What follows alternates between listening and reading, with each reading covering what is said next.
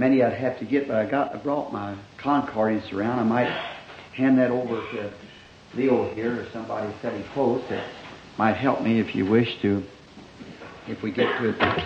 Now, if this lady is up there, if there's, who's her husband? Yeah. Well, if you want your wife come sit with you, they could be, there's nothing said amongst brother, and what could be said to a sister too.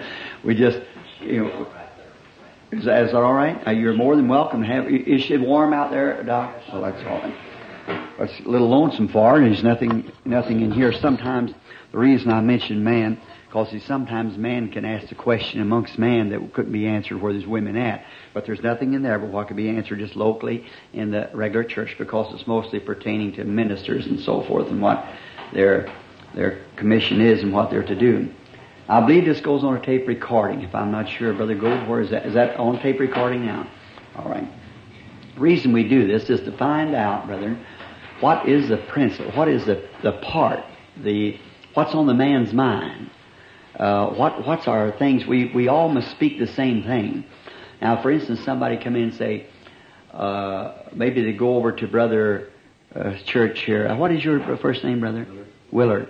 Brother, well, there's two Willards here. I'll have to give you something else. What is your last name now? Crace. Brother Crace's church. And Brother Crace would say a certain thing. Then they come from Sellersburg over to Brother Ruddles. Brother Ruddles would be different from that. They go over to Brother Juni's, be different altogether. Come down to the tabernacle and still different. See? It confuses the people.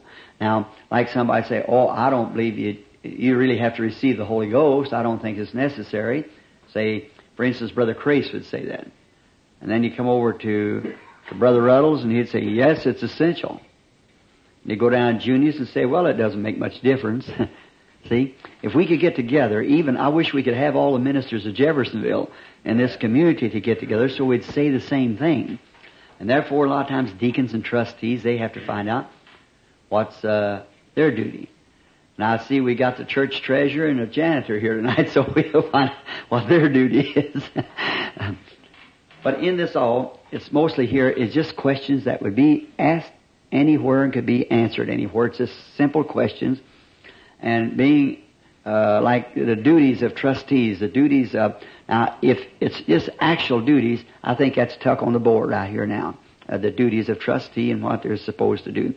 But I thought maybe, and one did come on there, and I think it's fine. I'll answer it after a while, the Lord willing for us to get to it, is in a certain crisis, what should a deacon do? What's his duty to do when a certain crisis arises? How's he to act?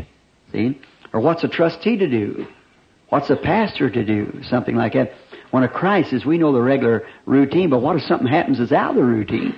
See, then what must he do? And we just know just where to fall to. Just like training an army, and we each know our places. Now, as a group like this, we could stay here half the night. We know that.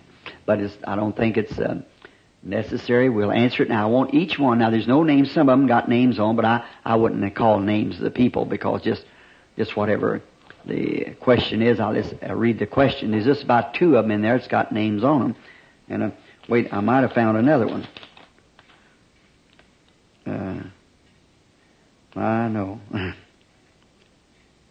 old Dr. Engelman. I was making a call on him over at the south wing of 426 South Wing. That's when the old doctor down here where we is at today down at Georgetown was healed or come to after being unconscious so long and so forth. Now, I think this has got them. Now, we'll get into our first questions that are studied first. Now, let's just stand up just a minute. Our Heavenly Father, we have assembled here as a group of Christian man, who love you, who believe in you, and who's dedicated our lives and services to your service. There's ministers here, young man, middle-aged man. They got churches. They're responsible before God. There's deacons here. It's responsible in their offices in these different churches. There's trustees. Their responsibilities, pastors, evangelists, whatever, Lord, we're responsible to you. And that's why we come together, that we might all speak the same thing as we were said that we must do in the Scripture. We must all speak alike. And Father, we think in this kind of a group that we might find maybe some of our brethren or some of us would have a little differences up on things, and some were just asking for really to find out what is truth about it. And we know that we're insufficient, each of us. If I should ask any of these other brothers to come here to these questions, perhaps they'd be just as sufficient or more than I'd be to answer them. But together we are depending on your revelation, that you might reveal to us through the Word and by your Spirit, that we might have an answer for every question, that our hearts we might be filled with the answers, and we could go away feeling that we were better equipped for your service and to serve our office than we are now. That's our purpose of being here, Father. Grant it now and answer our questions, Father, as we wait upon you. Let there be no puzzling in any of our minds, but may we stay with that question until it's fully answered and we're satisfied by the Spirit, unanimously agreed because of His presence. We ask it in Jesus' name. Amen.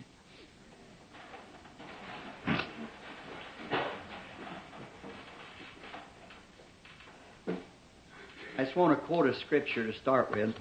As Isaiah said, the prophet said, "O come, let us reason together, saith the Lord."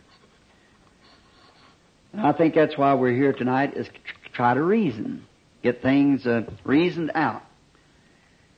And now I would start, and got some of the things written down here according to numbers and so forth, that I had this Brother Woods had got this envelope with answers in them.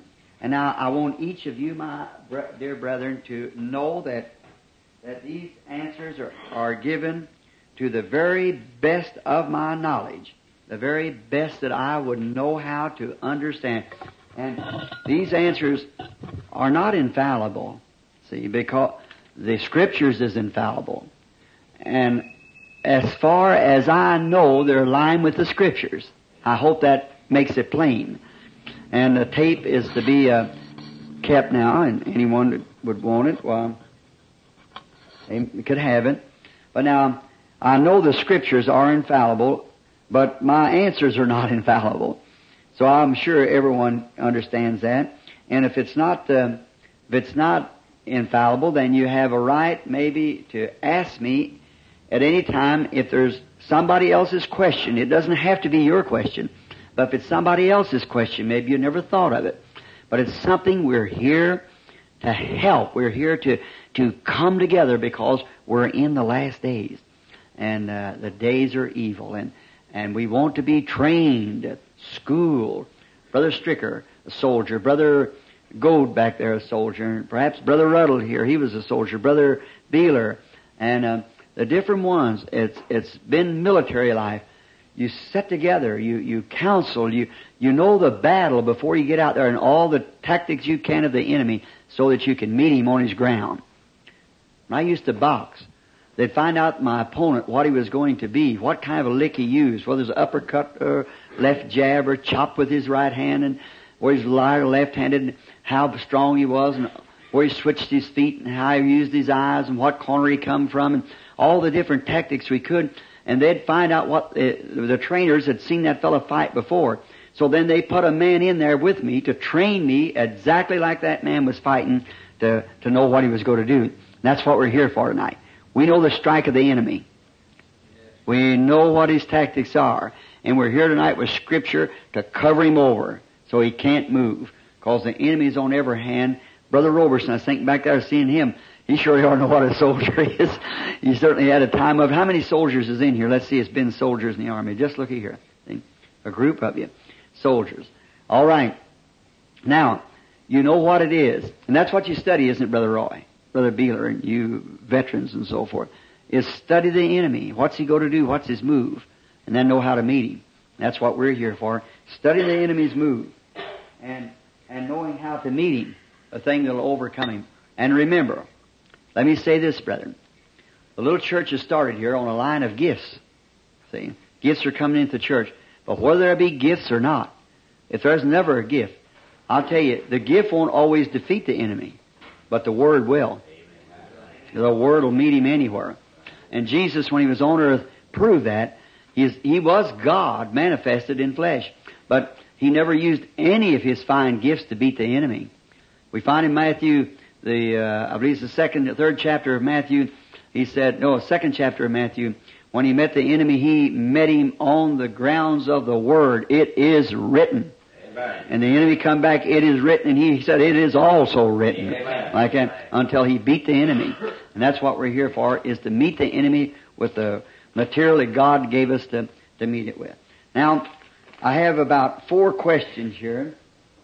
It's on one piece of paper, and I numbered them 1, 2, 3, 4, 5, 6, 8, 10, on down like that. And as soon as I get through this, then I'll jump into those there. It says, Brother Branham, if these questions are out of line, then just disregard them. And I won't feel bad about it, for I will know it was not the hand of the Lord. Question number 1. Brother Branham, I have heard you, that it should be back in the, and I have heard you say I should be back in the ministry, and I have thought upon it myself, but have waited upon some definitely word from Him about it. Up to date, it hasn't come. Now, since I know the end is so near, should I still wait for the Lord Jesus to speak to me, or would He be pleased to tell you what to tell me, since I know you are His spokesman for this day? Well, now, brother, I wrote down here my answer to it. God calling this brother a call in life. Now, there's one great thing. We could just take that as a text and preach all night on it, see? That one thing. A calling. Make your calling and election sure. See? We don't want to be just wondering if we're called. You must be called, or you'll be defeated. We're fighting a battle. See? And if you are positive sure, brother, that your calling is of God, and you've been called of God to do a work, now, there's a great trick there that the enemy can play on you. He can make you think you're not called when you are called. Then he turn right back around and make you think you're not called, or make you think you are called when you're not called. Vice versa, either way. And you have to watch it. Now, here's the way to do it. Find out first, but this is advice. The only thing I can give on this is advice, see? But make sure that your calling comes from God, and then check your motives and objectives, see? Now, you know what I mean by that. What is your motive for preaching? Was it just you think it's the easier job than what you have? And you better forget it. It wasn't a call. A call of God burns so in your heart you can't rest day and night for it. You just can't get away from it. It's just constantly grinding at you. And if you had to preach, you say, well, now, another objective, I believe it's the job I've got. If I could be a successful evangelist or a pastor, have a good set salary, have a home that I could go into and so forth and live, then I believe that would be a good thing, much easier than what I'm doing now. And really, I think it would be, now see, your objective is wrong to begin with. See, it's not right. See, you're wrong there on that.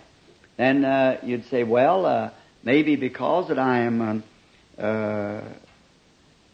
think maybe that I'd be more popular amongst the people. See, you'll find out you're just ready for a big flop. Really, see. But now, if your objective is that I don't care if I have to eat soda crackers and drink branch water, I'll preach the gospel anyhow. Something is tearing into you, I'll either preach the gospel or die. See? Then you go somewhere, because it's God dealing with you.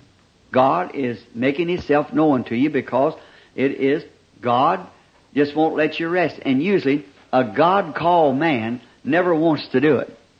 Did you ever think of that? Any man just recently was asked to me by some very precious brethren that said, now that we have come into the way, Brother Branham, now that we've found the Lord and received the Holy Ghost, shall we seek gifts for our ministry that we should do? I said, don't never do it. Don't never advise people to do something like that. Because usually a guy that wants to do it is a guy that can't do it. It's the guy that's trying to run from it is the one that God uses. See? If he's trying to get away from it, oh, brother, I tell you, the calling's in me, but man, I hate to try that. There you are, see? That's trying to run. If he wants to do it so bad, the first thing you know, he finds himself a stuffed shirt. Like you say, God, you give me power to move mountains. I tell you, I'll do something for you. You let me move mountains. No, he wouldn't. He can't even move himself to the right attitude, see? So he'd never move mountains for God. Just take, for instance, like Paul. You think Paul could have got away from his calling? Oh, brother. He couldn't do it. It was just grinding at him day and night till he left his church. He left everything and went out into, I believe it was Asia, wasn't it? And stayed 3 years down there studying the Scriptures to find out whether it was right or not. See? To find out whether God had really called him. So if God is calling you, brother, and He keeps digging at your heart, and I'd say lay aside every weight and the sin that is easily besets you. See? But if it's not digging at you, and then I wouldn't think too much about it, and just let it come to His faith. Now, he said, this brother said in here, Brother Branham, do you think that God would speak to me to tell him? I believe God would speak right straight to him. Because, you know, we're not too big, but what He can speak to us. He'll speak to us, all right. He'll speak to us. And I'll tell you, if He told me, then the brother might say, well, he told Brother Branham so, praise God. But you see, it ain't Brother Branham giving you the call. It's the Lord Jesus giving you the call, see. And if it's the Lord Jesus giving you the call, He'll do the speaking. See, I could speak to you to your ears, but when Christ called you to the ministry, it's in your heart, see. That's where the thing has to anchor, and you can't get away from it. Now, I believe on the second question. Now, if there's any question on that, any question to it, see, that a man's call has to be in his heart, coming from God, and another brother, I know who this is that wrote this. See, I know who wrote it. Precious, dear, gracious brother that I truly believe has a call of God. But I wouldn't want him to do it up on mine. That's the reason I answered it the way I did. See, up on me saying, well, yes, brother so-and-so ought to go into the ministry. See, now you say, Brother Branham told me I ought to do that. See, and maybe what if something happened to Brother Branham? I get killed or die or get away. Then, see, your calling is over then. But if Jesus called you, brother, as long as there's an eternity, it'll still be ringing out, see? And then you know where you're standing. Now, on the second, something like this. Knowing that it is the last day, I sure appreciate that for that brother. I certainly appreciate that of that brother, realizing that we're in the last day in the sincerity of his heart, wanting to do something for Christ. The next one is, now if our precious Lord should let me do a little thing for Him, should I go back to the communities where I have ministered partially in error, of which I am sorry, he has that in parentheses, and try to tell them the truth? They have been so upon my hearts. No, brother, I wouldn't think it was necessary for you to go back into the same community. And I believe, brother dear, when the Lord calls you, He may never let you go, as you once was in a community, and you perhaps taught things or had things that wasn't, that actually you see different on now. See? That you might see different from what you did then. Now, and the Lord, when He calls you, He may, if He makes it real to you, He might send you anywhere. See, you wouldn't have to go to any certain community or anything. When you were there, you were sincere. I know the brother, as I say, that's wrote these questions, was the deepest of sincerity and a real, genuine Christian. You did the best that you could do, and with all you know how to do, and that's all God requires. See? Now, if God should call you back to that community, I'd take it right back again. But if He didn't, I believe I'd just go wherever He sent me to. Is there a question? Number 3. How does one know their rightful position in the body of Christ? That's a good one. Very good. How does that be kind of question amongst many of us here tonight? How do you rightfully know? Now, I'm presuming that this brother wants to know what what in Christ, what part of Christ do I play? Now, for instance, I'd say like this, brother, to give you the best answer I know, your position in Christ is revealed to you by the Holy Spirit. And then, if you want to know whether it's the Holy Spirit or not, find out whether He blesses what you're doing or not. And if He blesses it, then that's Him. If He doesn't bless, like someone said to me not long ago, said, the Lord called me to preach. I said, well then preach. See? And, so I really think it's so, Satan, if he can just get somebody to act like that and then deceive them, that's just what he wants to do. Then the whole world points their finger right there. Somebody thinks they have a gift of speaking in tongues and interpretation. Some has a gift of divine healing. Some has these things like, sometimes they're mistaken in those things. See? And sometimes they think they haven't got it when they have. So it's very tricky. So always do this, brethren. Whenever you feel that you're supposed to do a thing, first find out if it's scriptural for you to do it. If it's in the Scriptures. Not just wrote in one place, but I mean completely scriptural. Through the Bible. For you to do it. Your position, say if you just be an evangelist, pastor, teacher, prophet, whatever God might have called you to be, see. Or if you have a gift of tongues, gift of interpretation, gift of any kind of the 9 spiritual gifts in the church, in the 4 spiritual offices of the church.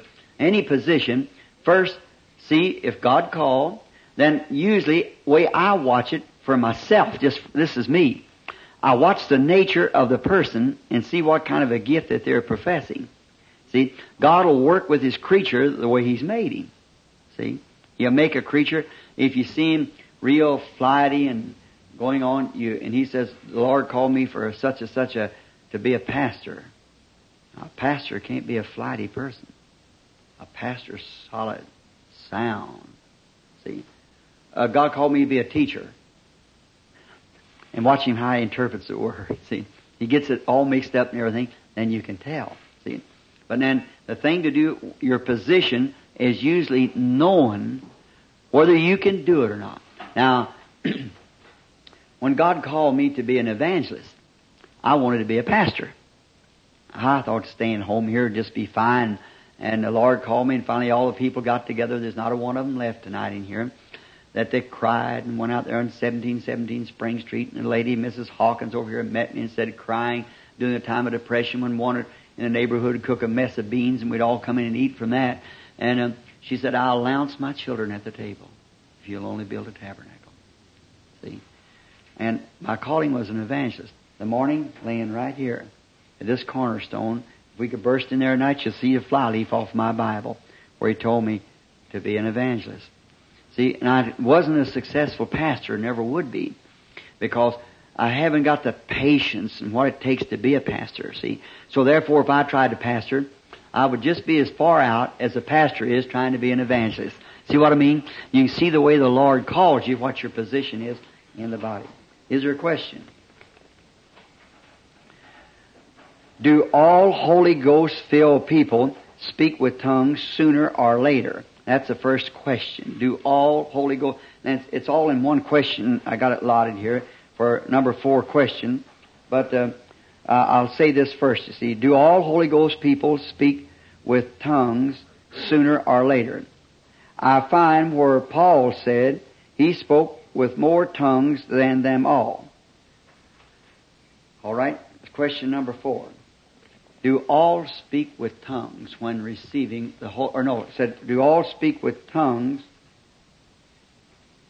No, do all the Holy Ghost-filled people speak with tongues sooner or later? Now, brother, this is a deep question. Now, I probably have some answers back on this. The Holy Spirit, part of the Holy Spirit is justification.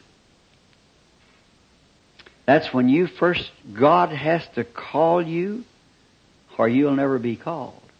See, there's nothing you can do in yourself. No man can come to me except my Father's drawed him first. Is that right? So, part of justification is the Holy Ghost. Have you heard me explain to that Lutheran dean that time about the cornfield? See? the corn. A man went out and planted his cornfield. Next morning he went out and nothing. After a while he found 2 little blades sticking up. He said, "Praise God for my cornfield." I said, "Did he have a cornfield?" And the Lutheran dean said, "Potentially." I said, "That is right. Potentially he did." But I said, "That was you Lutherans." By and by, the shoots grew up and it come to a tassel. That was Methodist. The second stage of the corn is the tassel. I think that's right, you brother from the farm. And then the tassel looks back down to the leaf and says, "I'm a tassel. You're just a leaf. See, I don't need you no more." And then the tassel, the pollen drops from the tassel back into the leaf again. Has to have the leaf. And then from that brings forth the ear. That was Pentecost, a restoration of the gifts like went into the first place, back to the original. Then when the ear come out, it said, "I don't need you tassel, or neither do I need you leaf." But after all, the same life that was in the blade of corn made the tassel. And what was in the blade and the tassel made the grain. So what is the Holy Spirit speaking in tongues is an advanced justification. See? What is the Pentecostal church? The advanced Lutheran. See? But now, when the advancing has come, the question would be this: then shall I just remain? No. No, the corn's matured. See? You start off with the grain. Start off with the word, the grain. It'll produce justification. And stay in justification until it produces sanctification. Stay in sanctification until you receive the Holy Ghost. Now when you receive the Holy Ghost, what will it do? What is... Still got a question, haven't you? All right. What is speaking with tongues? Speaking with tongues is nothing but a baptism of the Holy Ghost that justified you and sanctified you. It's so filled. Now, I wanted this question. God knows I never knew the man was going to answer it, or ask it. Now, I said, if it gets too hot in here, open that door if you get sleepy or something. I want you to get this good and tight, because it's really a little warm. Might make you get sleepy. Now, notice this. Justification, sanctification, the baptism of the Holy Ghost. Now look here. Here it is. Let me illustrate. Now I'm down here, I'm a sinner. I'm walking this way. Once, after a while, something speaks to me and nothing can turn me but God. Is that right? I'm turning this away. Now when I turn around, that's my justification. Is that right? Now the picture is my object of going. The picture of Christ. Now, I want to a place where I can feel good around Him. See, I'm justified. Now, I come to this stage here where I can talk to Him because I'm still ashamed of myself. I still smoked. I still lied. Done little sneaking things that I oughtn't to do. And all the time, ups and downs. But I want Him to cleanse me from all those things so I can really walk up to Him and talk to Him. See? All right? Here it is. It's a stage of sanctification. What did it do? Straighten me up. See? Now, I'm going on to the Holy Spirit. See? And when I get into here, I'm in the Holy Spirit by a baptism. Is that right? What does the Holy Spirit do? It gives me power. Power to be a preacher. Power to be a singer. Power to speak with tongues. Power to interpret tongues. It's full of power, for the Holy Spirit is the power of God. And it was the power of God that turned me around. It was the power of God that sanctified me. Now it's the power of God that's filled me. Now, on a certain occasion, I'm standing here, and I'm trying to say something, and the power of God comes up on me in such a great way till I just can't speak no more. See? And I started stammering. Like I was going to say, brethren, I stand like this. Here it is. I'm going to illustrate it this way. I'm going to talk to you, brethren, so that you be sure to get it. I do, brother. I'm still guilty. I'm sure glad I'm still one of you. I'm so glad. Isn't it? All right. Now, after a while, I know you're looking right at me and know I still do things. things have filth of the world. After a while, I get cleaned up. Now, something's happened. I'm sanctified. I can look you right in the face. I'm one of you. See? All right, brother. Praise God. I'm glad to be in this Holy Ghost group. I'm glad to be amongst you holy brethren. Why? Can't put your finger on me. I'm cleaned up. But now God's going to put me in service. Now, yes, sir. Brother Branham, was you justified? Yes, I remember, and I just couldn't hardly look at you. Brother, I can look you in the face now. See?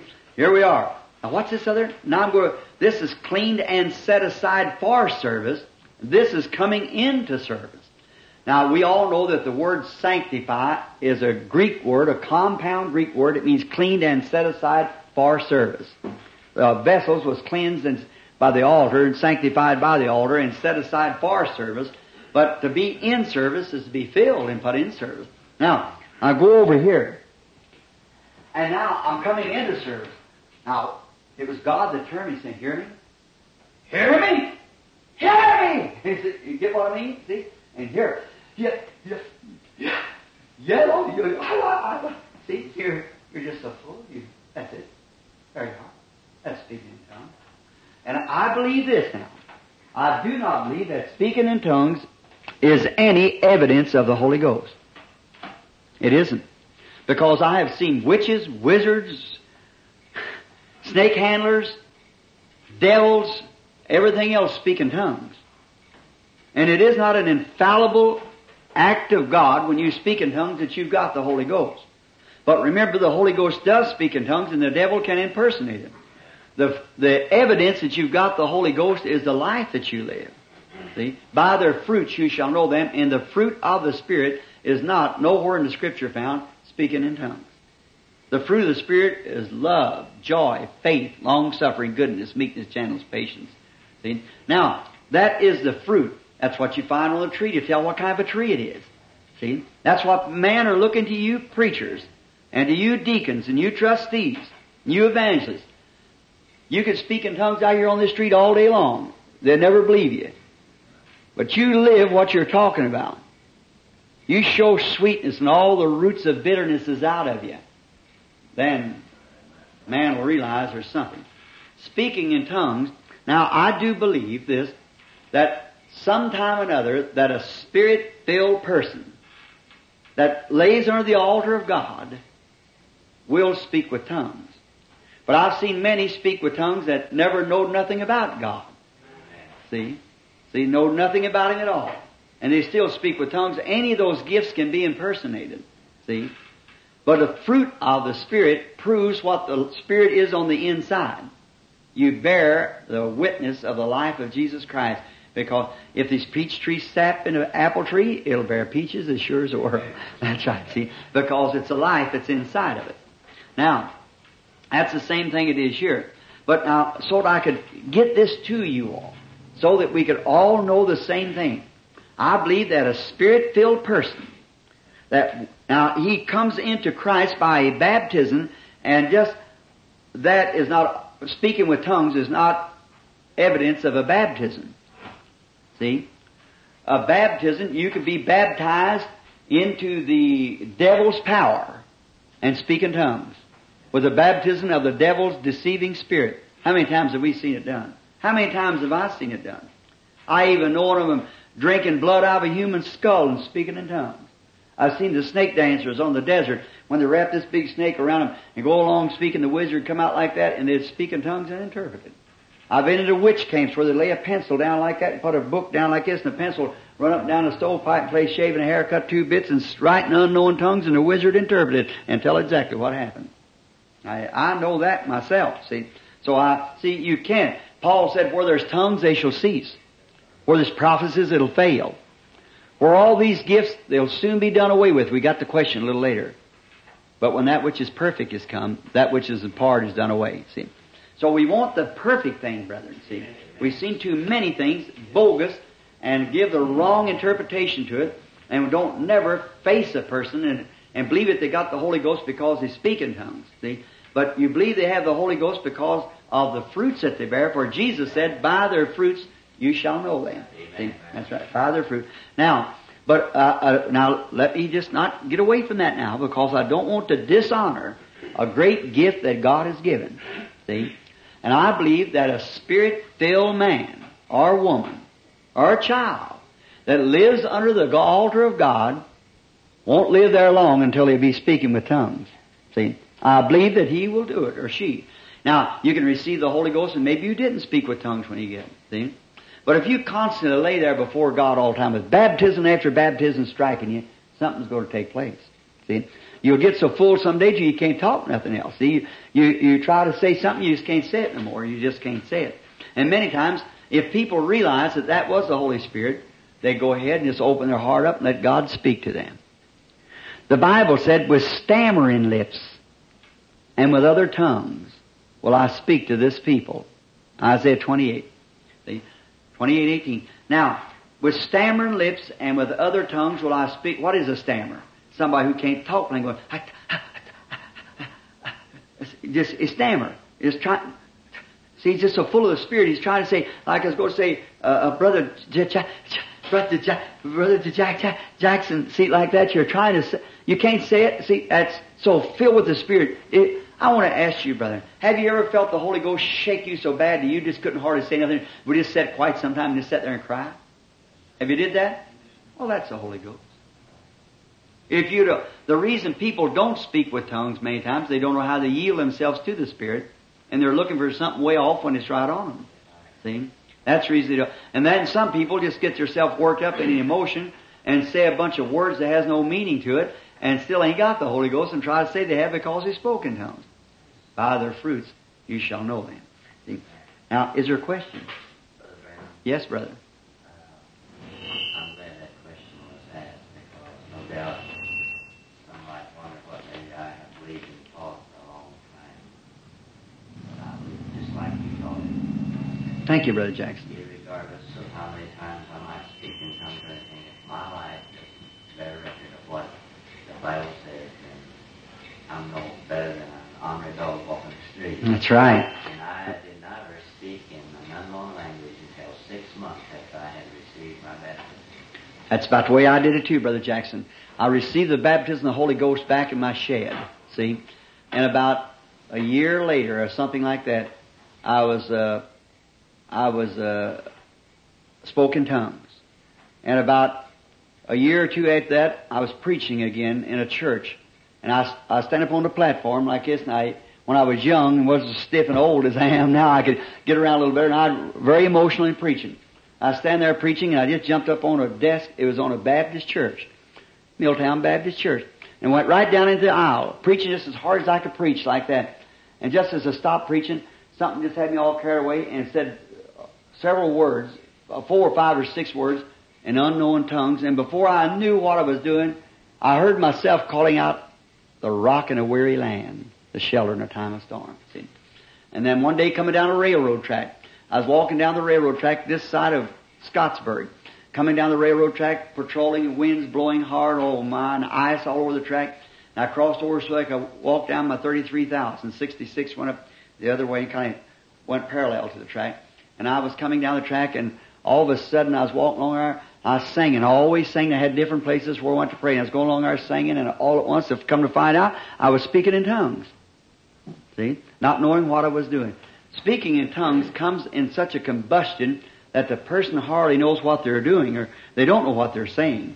And interpretation is the same way. They know not what they're going to say. They have no more idea they're going to say it because it's supernatural. See, as long as you get the natural in it, then you got natural, you see. But if something just grabs you and takes a hold of you, and you're doing it. See? Brother Branham, could I say something right Sure there? You can, Brother Neville. Now, you sing it that way, you're not intending to say, though, that tongues would have to be in order and service of a man couldn't control it, because he is a man that has a gift supposed to be controlled. He can control himself, yes. Just He's like... supposed to be conscious enough to know that he is about to speak in Yeah, tongues. that's and right. it's out of order to stop. That's right. He feels it. See? I like the Bible said, if there be one who speaks in tongues and there be no interpreter, then let him hold his peace. Now, of course, say for instance, I'm standing here, anybody, when you're fixing to shout, same thing. Do you ever feel the power of God come on you when you start to shout?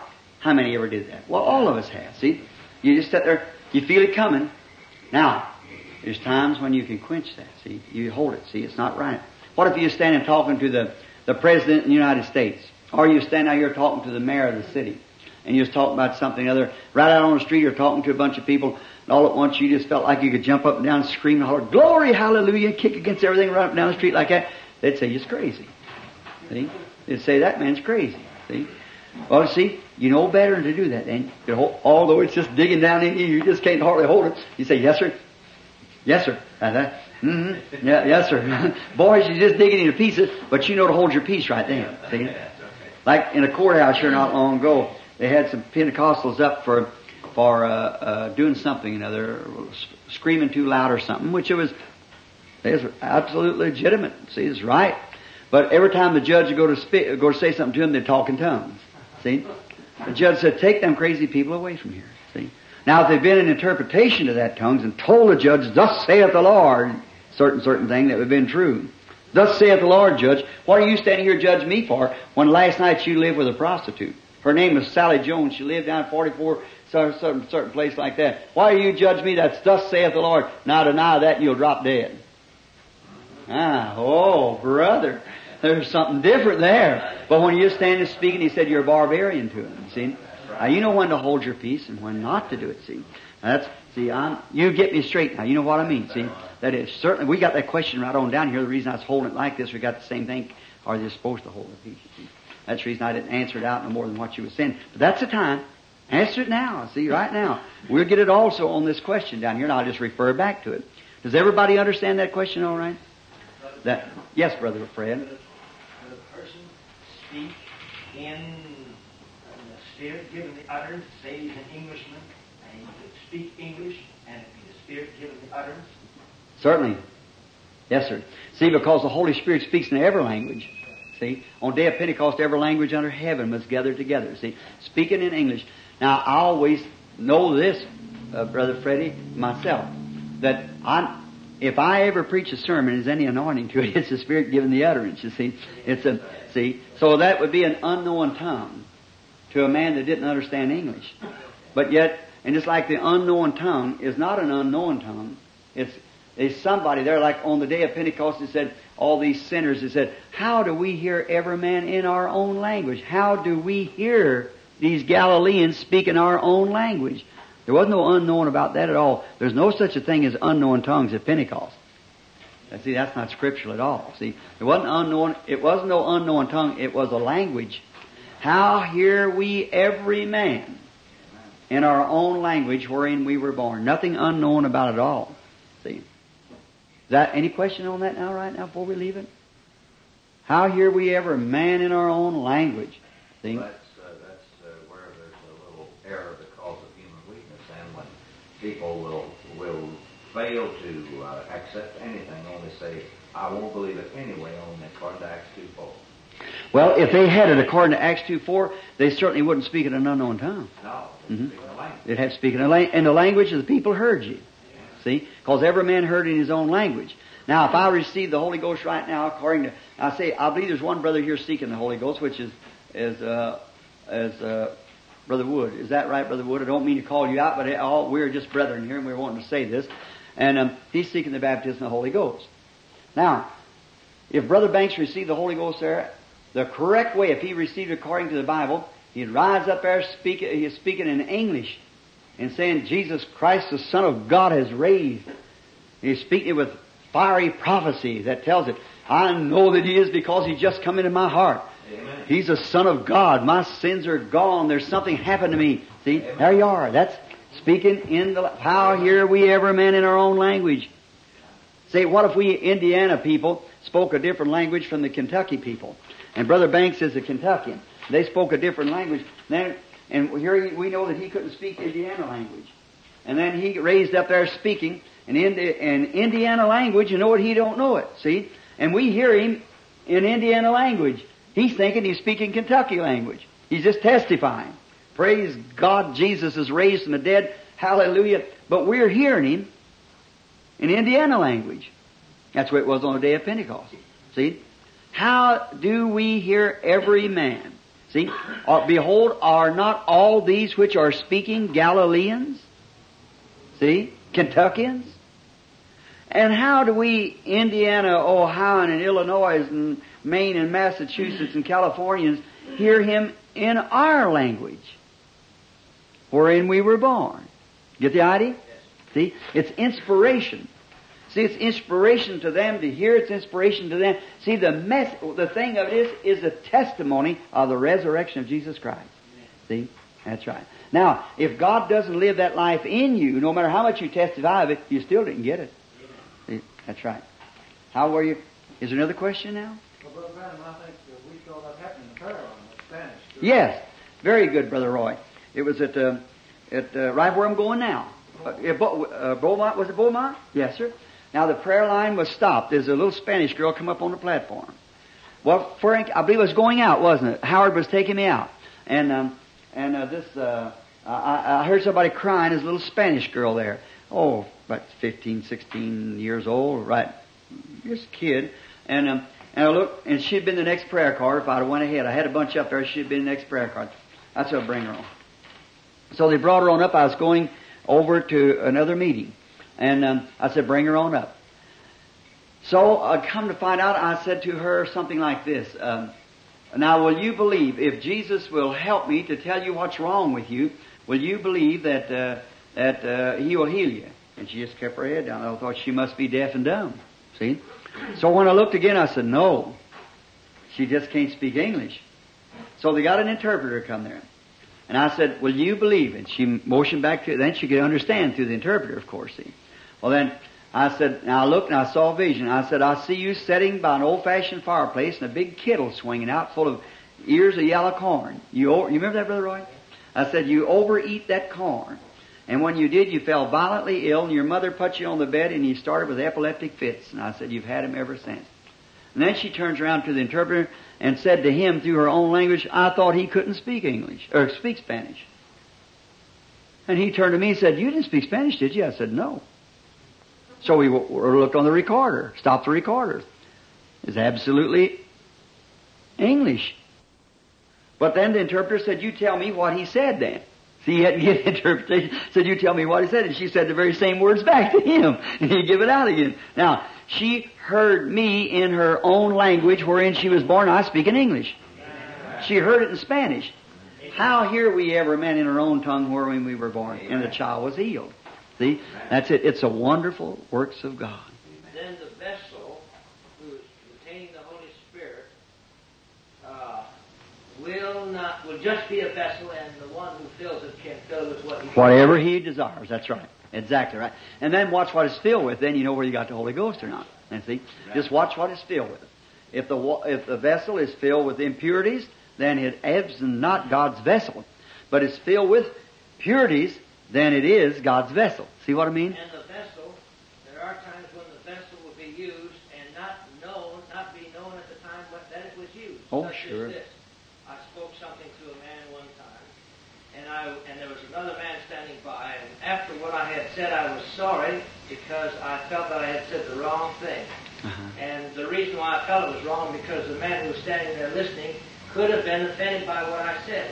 But later, the man who I thought was offended was not because he heard it other than what I had spoken. And so I said, God corrected it because he said I was sorry for it. That's exactly right. Sure. Oh, we see that. I've seen that many times. Yes, sir. Amen. Yes, sir. We know we're acquainted with those things. I believe that was number 4. Do all Holy Ghost filled people speak with tongues sooner or later? I find where Paul said, I speak with more tongues than them all. Now, what I think now, to finish the brother's question, Paul speaking with more tongues than all, Paul was a smart man. He knowed many languages himself. See, he could speak with.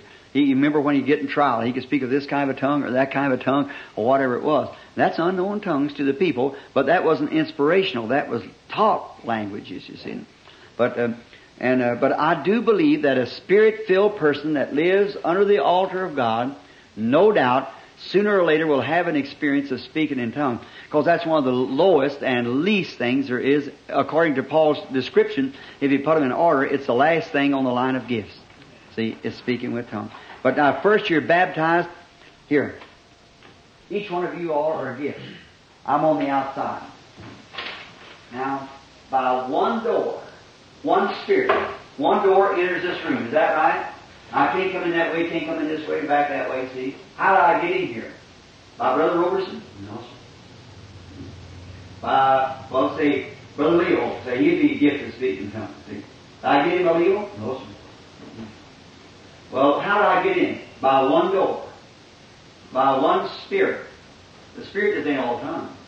Oh, no. See, by one Spirit, I am baptized into this body. Now, this is Spirit. You all are gifts. To say, well, let's God, I'll go over and say, there's Brother Woods. He's miracles. See? Oh, I had a miracle performed. I know I got the Holy Ghost because I performed a miracle. Not by one miracle are we all ready to find. I go to Brother Junie, and he's knowledge. Well, I got the knowledge of the Bible, boy. I tell you, I know I got the Holy Ghost, so I got no. That still ain't the way I enter. All right? Not by Brother Leo, not by Brother Woods, not by Brother Junie. See? No. But by one what? Spirit. All right. I'm baptized into this body. Amen. I'm into it. Amen. Now, where's Father going to use me? See? It had to be Leo was sitting close to the door. No doubt. This would be one of the first things that happened. But it might not be. I might be so much richer in the Spirit that I could go from over here to Brother Woods. Bypass all the rest of it. You can't tell me I haven't got the Holy Ghost because I'm in this body by baptism. Amen. But God never brought me in here to say, well, that's God. Guess I'll sit down now, take her easy and go to heaven. See what I mean? But I could go plumb back from this here, plumb back to there. See what I mean? I could go from one extreme to the other. Or I might go in the middle or anywhere, but something will happen. Something's got to take place.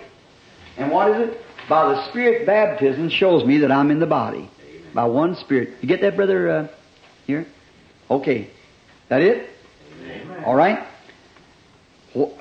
In what order is tongues and prophecies to be used during the service? It is not to be used at all during the service. See? To glorify God, not at all.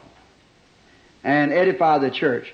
I know the people say the spirit of the prophet, I know the I beg your pardon. It's been right. The Bible, B-I-B-L-E. I saw P-E-P-L-E or something like that. No, the Bible says the spirit of the prophets is subject to the prophet. Exactly. Spiritual speaking in tongues and prophesying is to edify the church. But it has its service of its own. See, it isn't to bother as long as the prophet of the church is the meeting's in order. See, it's never to interrupt the meeting. See, the spirits of the prophets, we got another question. Now let's let that go just for a minute. See, the real correct way of these operating these gifts, this is answering many gifts, you see. When we get to them, we say we answered it in this first one. This person on this one here. See, that's number 5. The tongues and prophecies to be used during the services to glorify God. You see, now the minister, if the minister is anointed of God and the church is set in order, now the correct way, many of you know how I've talked to you about having it set in order. These gifts are supposed, now here's what we do in the tabernacle, the Lord willing. I'm watching. I'm seeing something. Leaving Brother Neville and these other brethren here in order. Now and many of these brothers are young brothers. I'm an old veteran to all of you in this way. I've been 31 years in this. It's about 30 years ago I laid that stone there. I've had to face everything there was to be faced. You better know what you're talking about too when you come to it. You better not only know that, better be God there to back it up when you get through with it. Now, the most successful way of doing this, now you could have a special meeting. I believe that's what they done in 1 Corinthians 14 there. Something be revealed to one sitting by, let the other hold his peace. I believe it was a special meeting for gifts, which would be all right. If they want to have a special meeting where all the gifted people met once a week, them with gifts, and come into the church, that'd be fine. Let them have that meeting. There'll be no preaching. It's for the gifts of the Spirit. It ain't for the outsiders, the unbelievers. They come in and sit down and say, one raise up and speak in tongues, the other say, what? What in the world? He'd come in and say, where's the singing? Where's the rest of it? See? But now, these that speaking in tongues, many of them, and interpreted and so forth, are babes in the gospel. See, don't offend them. Let them grow. To that gift, some of it, you can see how Satan tries to weed into some. Of course, veterans, we see that. See, we can catch that. And you'll watch it. Here not long ago, a certain minister sitting right here now come to me and told me and had me at his home. A very precious brother. I don't say it because he's sitting here, but you're all precious brethren. If I didn't think that, I'd tell you, let's you and I get this thing straightened out between us first. See? That's right. See? I love you all. And I'm only here in the spirit of tolerance to the Bible. You see, that to help. See? This brother had me to his house to a certain woman. And that woman was wrong. And I never seen the woman, but I heard it on tape. Her giving interpretation of tongues and telling something. You could pick it up right then. One day to another minister and I, of the same person, we sat on a stump, squirrel hunting, and talked of it. And both the ministers present now knows how that turned out. See? Just you watch. When you ministers are correcting someone about a gift, when you're correcting them, scripturally correcting them, and they get offended, remember, it wasn't the Spirit of God, because the Spirit of God cannot be offended by His Word. Amen. He comes to His Word, see? He's always willing. A real saint of God wants to toe the mark. Amen. Yes, sir. I want to be corrected. I want the Holy Spirit to correct me in things that I'm doing that's wrong. I don't want nothing substitutionary. I want the real thing, or nothing. Just let me alone. Don't let me have anything at all, see? Because I'd rather do that than to bring a reproach on the Christ. And I wouldn't teach anything. I wouldn't say anything. That's the Scripture. And if some brother, some Christian brother, would see me teaching something wrong, I'd appreciate if he'd call me over to one side after the service and say, Brother Branham, I'd like to come to your room and talk to you. You're an error on something. See? I'd sure appreciate that, brother, because I want to be right. Amen. I want to. All of us want to be right. That's why we want to speak these things, and they got to come through the Scripture, you see, to make the Scripture tie together. Now, the speaking in tongues should be, now a little later on, now let it go right now for a while. See, I'd advise you just let it go, and let it, to you ministers now, you pastors, just let it go until these babies get just a little bit older. Now, maybe sooner or later, if it's the enemy that's trying to deceive that person, it'll show up. We're not too sure. Now, after this, before you start this, get some spirit of wisdom in there, some discernment of spirit, you see, to find out. The first thing you know, you begin to notice is somebody's begin to see that there's a little something wrong. That's discernment. And baby that a little while, see. Then when you see the discernment getting wrong, then correct that. And if that thing, if it's of God, He'll stand correction with the Word. See? Say, for instance, I'm going to say we spoke in tongues. This is a gifted bunch of men. And Leo raised up and spoke in tongues, and brother here, Willard, give the interpretation. All right? Now I want to say Brother Neville and Brother Junie and Brother Willard Collins was the discerners. See? Now because Leo spoke, now we're just here in a little saints meeting, a gift meeting. And Leo spoke, and Willard gave the interpretation here, and he said, Thus saith the Lord, Wednesday night, there's coming a woman in here, and she's going to be violent. Tell Brother Branham not to rebuke her because she's insane. But tell him to take her over to the corner, because it was in a corner where she did a wicked thing one time and certain thing taking place. See, that sounds very good, doesn't it? See? All right. Now, but the first thing, in the old Scripture, no matter what the prophet said or what anybody else said, it was tested by the Urim Thummim first. See? It went to the Word. And if them lights didn't flash, they let it alone. See? And the first thing now, let's take it back to the Word. Now, this man spoke in tongues, sound all right. This interpreted sound all right. But the Word said let it be judged by 2 or 3 judges first. Take it to the Urim Thummim. Now, first thing Willard Collins says, it was of the Lord.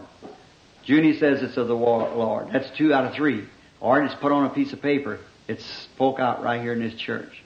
Then when the people who sees it read before it ever happens and then see it happen, they say, Brother, that's God. See, that's God. But what if it don't happen? Then what happens? See? Now we're going to get to another thing I could hit right here is all prophecy, all interpretations and messages prophecy. Now, just a minute. Now, what if it don't happen? Then Leo had spoke in a false spirit. He gave a false interpretation, and you gave a false judgment. And get that thing out of you. You don't want that. That's wrong. Leave it alone. That's the devil. See? I ain't a preacher, but I'm an interpreter. See, I'm an interpreter, Lord. I'm not a preacher. Brother Leo said, Lord, I'm not a preacher, but I got a gift of tongues, and the devil upset me on that. God, take that thing away from me. You say, Lord, you give me the spirit of discernment. Now, I've seen you do it so many times. How did it happen? Father, clean me out. What happened? You see, there you are. Then you've got it real. See, that's a regular saints meeting. I think that's what it was in the Bible, because Paul said, if one prophesies, and something being prophesied, something be revealed to one, let him hold his peace until this one speaks first. Then he may speak, and you all may prophesy one by one. Now, that couldn't be in a regular meeting. You know that. Each one couldn't give. Now, to be sure that it's of God, see, because if it's just foolishness, it ain't of God. If it doesn't come to pass, it's not of God. See? It's got to come to pass, and therefore, in our churches, you see, brother, we got a solid church then, see, where nobody can say that anything is ever said or done. Look what it puts me before when I'm up there before the public. Look at that. What about one error on that? See? Because I trust Him. See? I trust Him. Someone say, you afraid of mistake, Brother Branham? No. I'm afraid of mistake. I believe Him. He is my protection.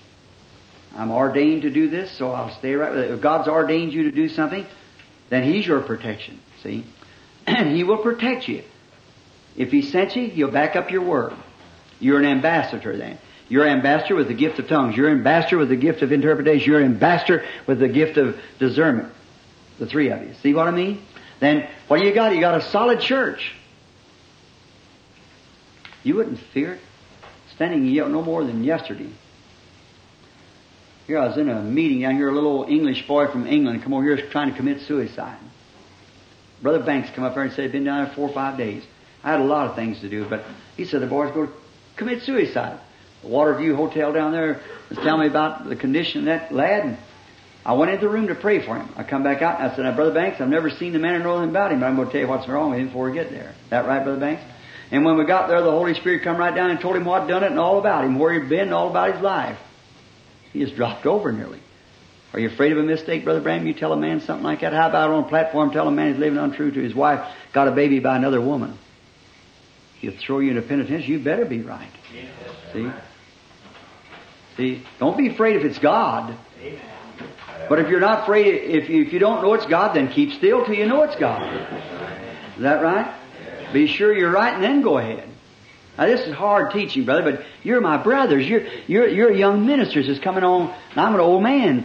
Go to leave one of these days, see? And so you be sure it's right. Coming out of the room, or maybe I'll catch this a little later up here. A boy, well, I'll say part of it now.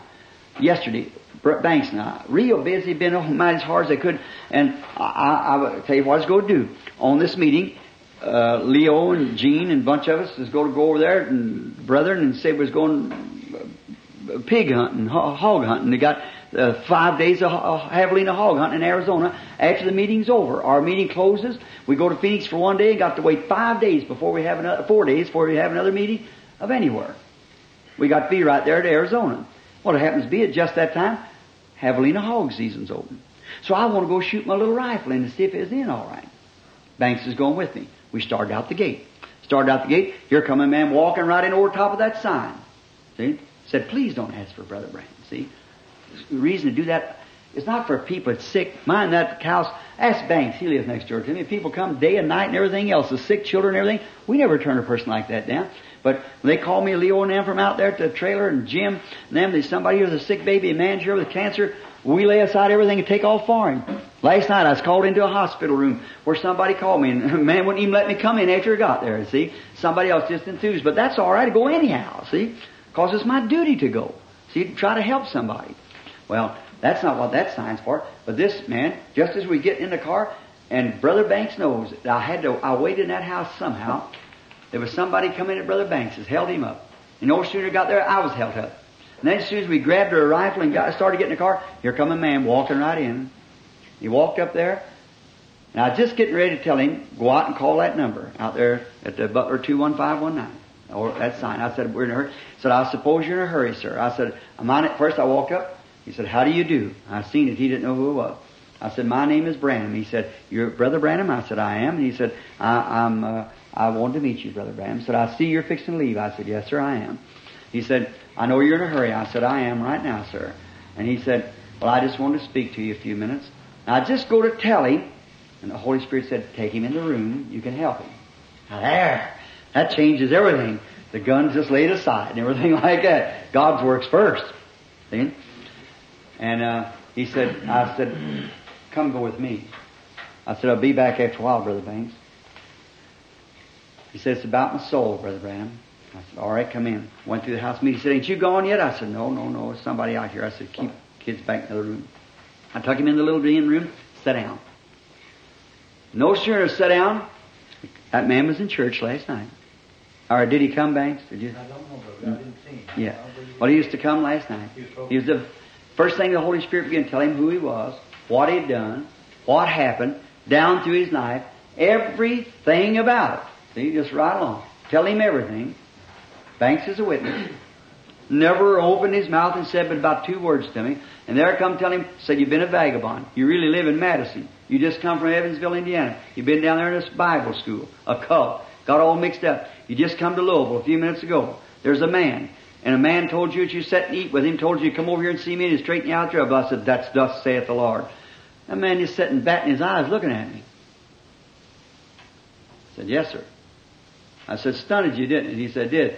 I said, you believe the Holy Spirit? He said, I want to, sir. And I said, you want me to tell you what you think about it? He said, yes, sir. I told him, he said, brother, that's the truth. And I said, change your thoughts.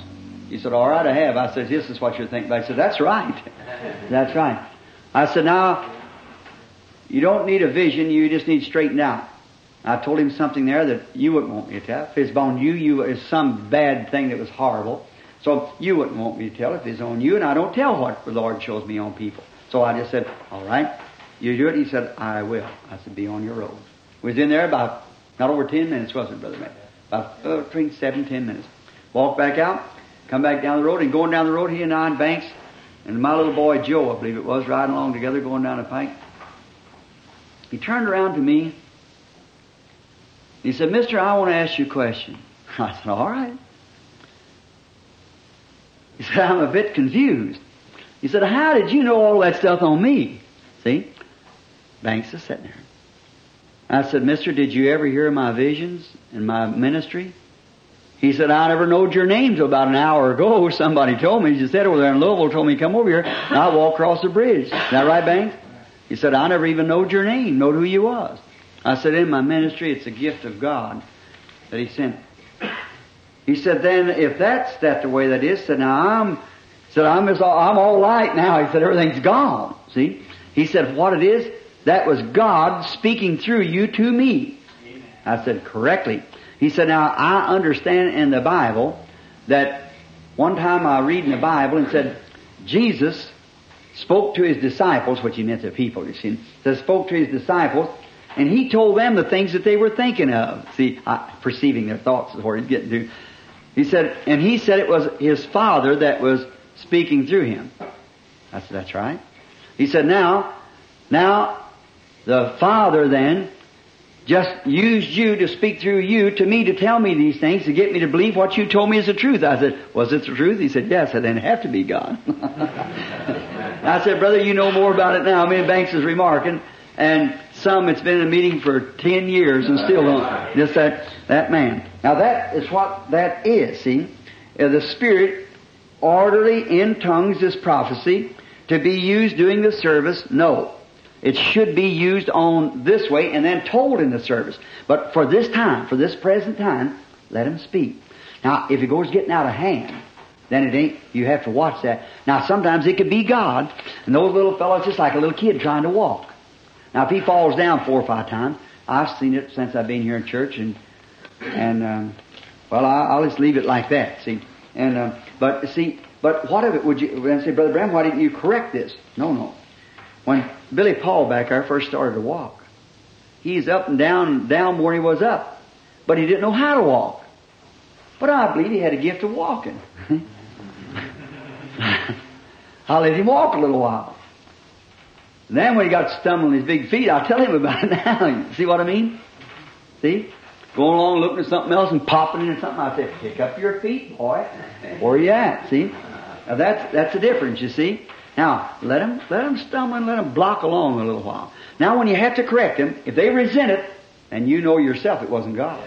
Because the Spirit of God is subject, as you got here a little bit, the Spirit of prophets is subject to the prophet. See? That's right. I'd like some correction.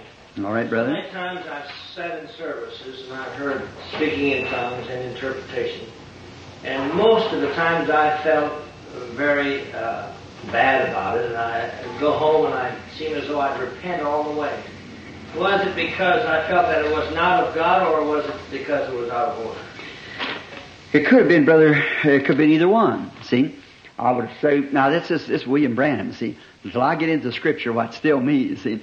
Now, this, I would say, Brother Stricker, that it could be either one. It could be that it was out of order. It could be that it was something wrong with you. It could be that there's something wrong with the person, something wrong with the message, or anything would make you feel bad. Now, let me just help you a little bit, Brother Stricker, here, see? Always don't never judge anything by its feelings, you see. Judge it by its attributes, you see, whatever it bears fruit, you see. Because sometimes, of course, we realize that there is things that you feel that spooky feeling. I get it myself. Boy, I start moving away right easy, you know, but I don't say nothing. Just let it alone because I don't know what it could be, see, until I know what it is. I like, a lot of people say, brother, I know I got the Holy Ghost. Hallelujah, praise God. And they still wouldn't have the Holy Ghost. They could speak with tongues and everything else and shout and dance in the Spirit and still not have the Holy Ghost. Because the rain falls on the just and the unjust. It's not by feelings, it's by the fruit. Say remember my vision of that? How that Hebrews 6, you see? The rain which cometh off upon the earth is the water which is dressed for, but thorns and thistles which is nigh unto rejection. Whose end is deep, excuse me.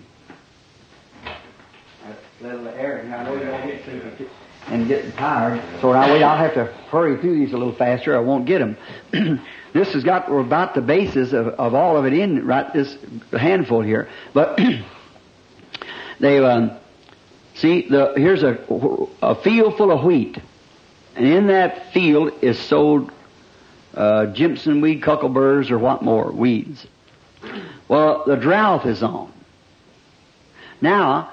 Doesn't the Jimson weed and the cuckleburr get just as thirsty as the wheat? And what kind of rain is a special rain falls on the wheat and then a special rain falls on the cuckleburr? Is that right? No. The same rain falls on it. Is that right? The same Spirit falls on the hypocrite that falls on the Christian. The same thing. But by their fruit. Did that sink in, brethren? The evidence of the Holy Ghost is the fruit of it. The fruit of the Spirit. Well, now, you say, I'm a stem, I'm a cuckleburr. I'm a stem the same as that wheat's a stem. But what kind of a life is in you? The life that's in it bears stickers, always fussing and cutting up and bleh, mean and ill and everything. See what I mean? Arrogant. See? That's not the fruit of the Spirit. The fruit of the Spirit is meekness, patience, gentleness. See all of that? See? He said, well, I can shout this as loud as you can.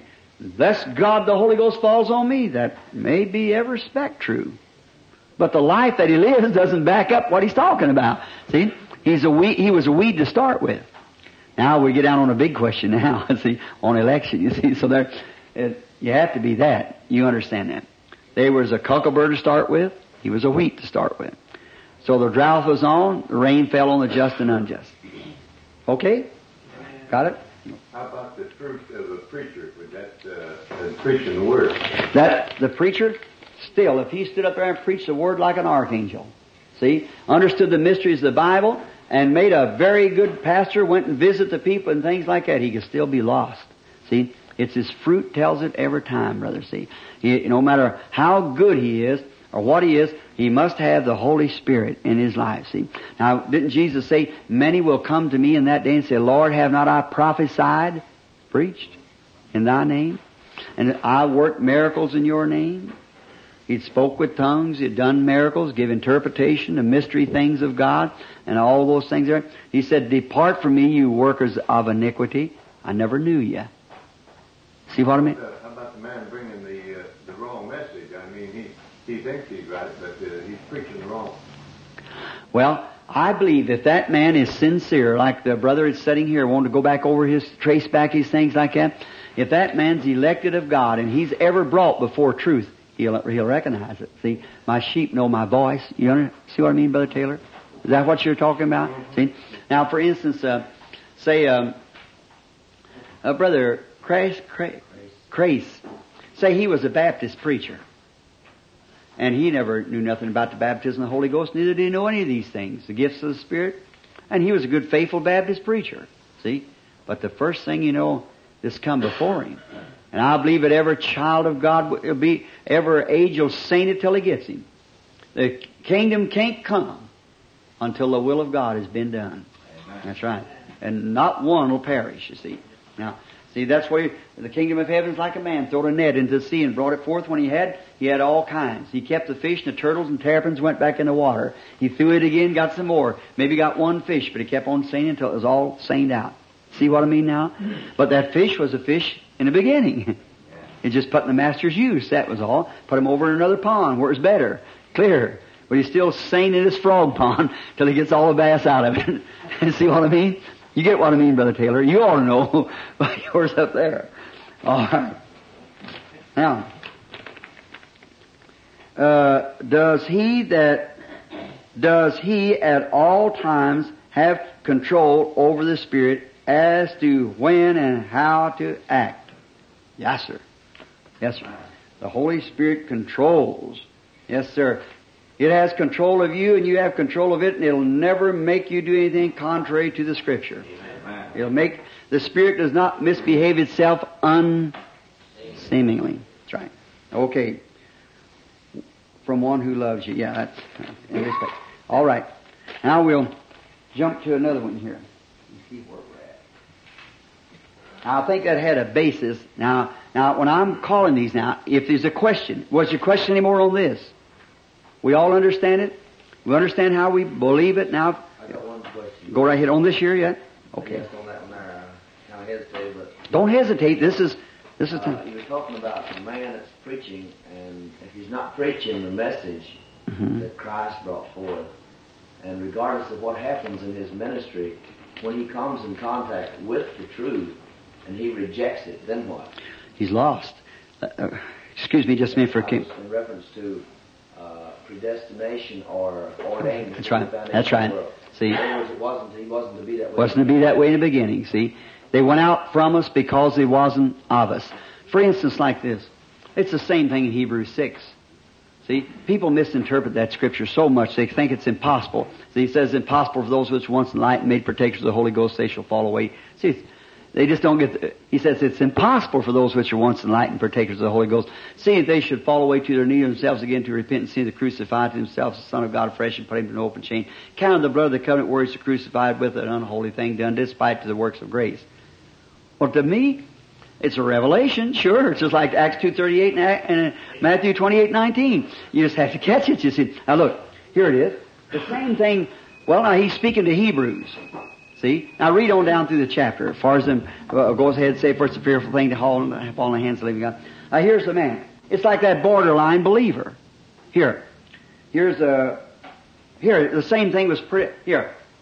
Perfect example I see in my mind. God called Israel out of Egypt. All these people come forth, every one of them. Was delivered. Crossed over the Red Sea into the wilderness. Is that right? The Red Sea, when they got ready, listened to Moses' message, started to march. Justification. They turned around, started here. They come to the Red Sea. The blood.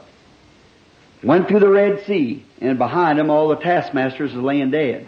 See, this is about 3 days from the Promised Land right then. See? That's all over. Less than 40 miles. See? So there they are. Just 2 days would put them over there, good. That's why I ain't preaching Phoenix. A few days from now, the businessman's meeting, staying on this mountain. But he kept them right there for 40 years because they, so they come to this and they look back, sanctified. Oh, hallelujah, praise God, glory to God, hallelujah. There lays the old thing that once bothered me, is dead. The old cigarettes that once smoked, gone. The old liquor I used to drink, all in the Red Sea of the blood of Jesus Christ. Oh, glory to God, hallelujah. Every one of them come up here, they face Canaan now, cross Jordan, Well, he took a representative out of each tribe. Is that right? And he sent him over. Well, some of them said, "Oh, we can't do it." No. Why do we look like grasshoppers up the side of them? See? What kind of a church would I preach to if I fought that Holy Ghost and all that stuff like that? Well, I'd have empty seats. My Methodist people walk out. My Baptist people, my Presbyterian, let them walk out. There were goats to begin with. You want sheep. Amen. See? You're not pasturing goats. Pastor sheep. What you pasturing goats when we're using all the time? I want the sheep to be pastured. See? And here you are over here. See? I always said I'd preach the four posts and preach the truth. The church. Yes, sir. Come over here. But see, now what's he done? They come back. And Joshua and Caleb, 2%, or is that count of percentage? 2/12 of it.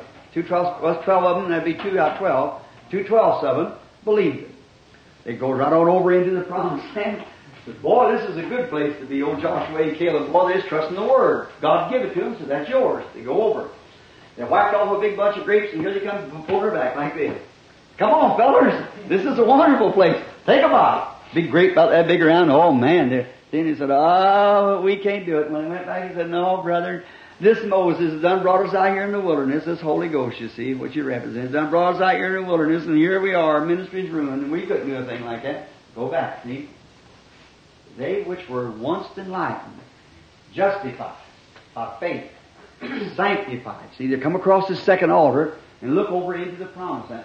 We which were once enlightened and have been tasted of the heavenly gifts. See, tasted of it. They brought it back. We see that it's right. We actually see it. Tasted of the heavenly gifts. Made partakers of this thing, you see. This Holy Spirit. Partook of it. That's good. Boy, look at that man. Well, I know he was blind. Now I can see. Look at that old... Boy, what happened to that fella? Who'd ever thought that kid out there with no education? The other, he stands at a fire in the world, see? See? And then fall away, see? And as to renew themselves, go back again to repentance. Go on back to preach repentance instead of that, which you said in the first place, let us, about laying again the foundation of dead works to repentance and so forth. We will, God willing, you see. See, we'll do that. We'll go back and lay this foundation back in. But go back unto repentance himself, to repent of him for ever being up there. I'm sorry as ever up there. And count the blood of the covenant wherewith he was sanctified with as though it was an unholy thing, and has done despite to the works of grace.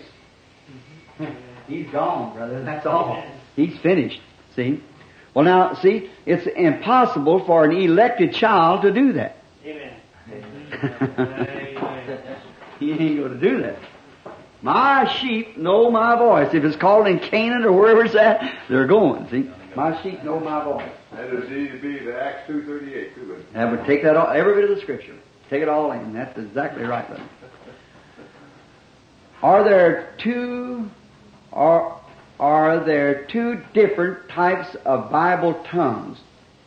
Is there a difference in tongues spoken in private prayer and in the church where interpretation is required? On the day of Pentecost, the tongues were understood by men of different nations, but in 1 Corinthians 14:2, unknown tongues spoke unto God, not unto man. 1 Corinthians 13:1 indicates to such man, C-O-R, I guess that's Corinthians 13, to such man and the others of angels. Oh yes, see? Well, now, brother, ever who you are, you've answered yourself here, see?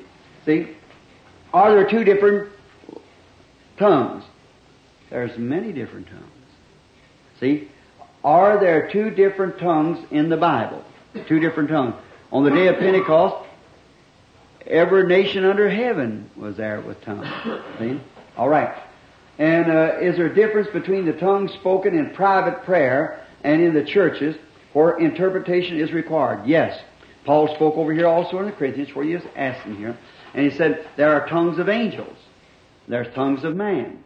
Now, tongues of angels is when a man's praying to him and God alone. But when he's speaking a language, it's to be interpreted in the church, for edification of the church. He that speaketh in an unknown tongue edifies himself. But he that prophesies edifies the church. So he said, I'd rather speak 5 words with understanding and 10,000 in an unknown tongue, except, unless there be interpretation, then it's spoken then by prophecy, which is edifying. See what I mean? Now there's 2 different tongues, man and angels. See? And Paul said, though I speak with tongue of man and angels, see, both man and angels, both of those tongues. The one that cannot, now that's where the Pentecostal people, tongues evidence people, that say, told me, said, now Brother Branham, you're all mixed up. I said, well, if you get it according to Acts 2 and 4, then everybody heard you speak in the language that they were born in. Oh, he said, no, he said, I said, sure. Yes, sir. Said, now, Brother Branham, you're all mixed up. Said, you're talking about these tongues of angels. That's the Holy Spirit angel. It comes down and speaks to you. Now, it sounds good. See, it sounds like it could be a lot of truth, but it ain't all the truth. When Satan told Eve, surely you'll not die. He told her a lot of truth, but that wasn't truth. See? Now, said man and angels, and the angel he was speaking of was, now let's look how it won't jive with Scripture. See? Now, it won't cooperate, pardon me, I didn't mean to say jive with Scriptures. I mean cooperate with Scriptures. Or follow, coordinate with Scriptures is the best word. Now, the man speaking with angels' tongues, he says that's the tongues of the Holy Ghost. He said, now when they received the Holy Ghost, I said, where'd you receive it at? Well, he told me exactly the spot, the minute, and hour. I don't doubt what he did. See, I'm not his judge. See, he said that's where I spoke it. He knew exactly the place. He said something happened to me. I said I believe it. See, but still that wasn't evidence of the Holy Ghost to you, son. Oh yes, that was it. No, he said, now look, I want to tell you something, brother. I said, did the people in your audience, that church there in Indianapolis where you said you received it, did those people hear you speak in English? Telling them of the resurrection and the power of God and everything. He said, well, no, I've spoken unknown tongues. I said, you never got it according to Acts 2 and 4. Because wasn't one word unknown. We hear every man in our own language. Oh, he said, Brother Branham, I see where you're confused. He said, you see, he said, there's tongues, that's tongues of angels. When you receive the Holy Ghost, said then you speak in tongues and nobody has to interpret. That's the Holy Ghost speaking. See? But then you have a gift of tongues, and that's to be interpretation. I said, then you've got the cart before the horse. On the day of Pentecost, they got the cart before the horse. Before they got the Holy Ghost, unknown tongues, they spoke in tongues that was understood. See? So there is 2 different tongues. Tongue of angels, that's a man in private prayer out there somewhere speaking to God. Speaking to God in angelic tongues. I could just call you a case right now, but I haven't got time. You remember when the woman come to the auditorium there in where Dr. Alexander Dowie's from? Zion. Remember me down there? And Billy come after me down there to get me to go to the meeting. And I said, Billy, go on back. And he said, what you crying about? Somebody been here? I said, no, sir. You go on back, tell Brother Baxter preaching. I got down the floor and I said, Lord, what's the matter with me? And all of a sudden I heard somebody at the door speaking in other languages. I thought, it's German. I thought, well, that fellow's come up, get him I stopped, praying. I listened to him stand there like this, and I thought, well, how'll that guy ever understand that? Because I know the man that run the motel about 5 miles out of the city. I had to get out there, so many people around a small town. I said, well, that's strange. I said, well, boy, did you ever hear what? That guy don't even get his breath hardly, see? I was thinking that. Hard as he's speaking. Well, I said, well, what was me? So I just kept real still. He didn't say anything. I just kept real still. After a while, he got through speaking. And when it did, it felt like I could run through a troop and leap over a wall. And I went out, and Billy was going out the gate, and I hollered at him, wait a minute. He come back, he'd been drinking a soda pop, and he said, Daddy, what's the matter? I said, wait just a minute, I'm going with you. I started washing my face real quick. He said, what's the matter? He knows better and talked to me going to the meeting. He said, what's the matter? I said, nothing, not at all. Just go ahead to the meeting. We went on to the meeting. Brother Baxter sat there playing Nothing Between My Soul and the Savior. He come in and said, whew, thought you wasn't coming. I said, I went up and just started preaching. When I got through, by the time I got through preaching, a boy, somebody like tucked the back of the building back there in that big auditorium, running an extension mic back there, and this woman back there just walking up, and I was shouting the hardest she could shout. Come to find out, She had TB, and they left Twin Cities, St. Paul. The ambulance wouldn't bring her because it's afraid she'd burst her lungs. The doctor said anything to her lungs is like honeycombs. Said if it ever broke, she'd be dead. That'd be all. And some saints took an old 38 Chevrolet car and took the back seat and fixed it up, put her in there, was on the road over. And they hit a little bump or something right down there, and she started hemorrhaging, and she just started spurting the blood right after. And she was going through her nose and everything like that. She got weaker and weaker, and finally she didn't want to die in the car. She told them to stop and put her on a grass plat. They picked her out, and they was all standing over praying. And all of a sudden, she said something struck her, and up she got. And away she went, shouting down that road as hard as she could. Here she was at church, just walking up and down the aisle. I said, "Sister, what time was that?" Just exactly the same time the Holy Spirit was speaking through me. What was it? Gifts. What's that old possum in up there at the gate to be prayed for? An ignorant animal. Not even a soul. Don't know right from wrong. See? Hasn't got a soul. It's got a spirit. No soul to it. What was it? The Holy Spirit making intercessions. God sent a gift to the earth. The Holy Spirit just couldn't wait any longer, so He just come tuck me over and began to speak back Himself, like that. Back Himself, making intercessions Himself. And we checked the time at the very same minute that they put her out on the plat like that. They wanted to see, because they know she's dying, and have to say what time she died. Is that very minute that the Holy Spirit fell upon me up there and began to make intercessions, utterance, words. Can't understand them. See, like I give an utterance. That's the Holy Spirit speaking. I didn't have to know that. See, that was her, maybe her angel. We're going to get to that in a few minutes, see. They come over there and gave that message, you see. Now, that's right. There's two different tongues. One of them is a question part. Trying to know what God is saying, you see. Now, I'd say, Brother Stricker, in regards to that, try to not to think about that, see. Just let the Spirit do the speaking itself. Don't try to understand it, see. Cause just yield yourself farther to the Spirit, see. Because you're trying to say, "Hey, what are you saying?" See? "Hey, you talking to me?" Huh? See, he's trying.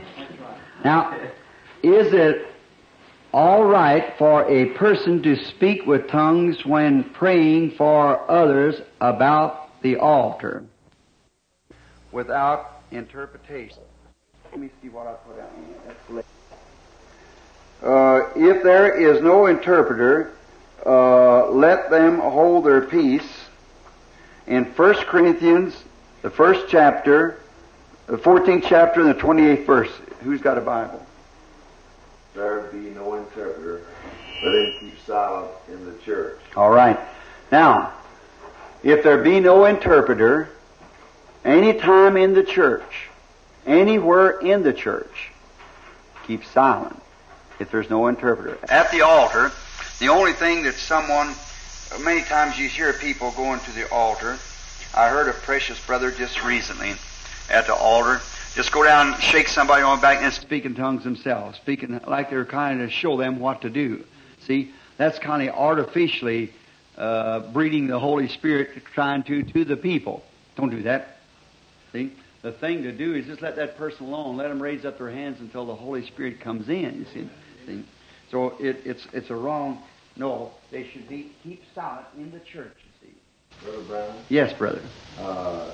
Say a person is in a service, and at the close of the service, usually whenever a message will come through, the person that has the gift, they will be able to tell, or can they be able to tell the difference between the angel, the tongue of the angel, or the message that comes through?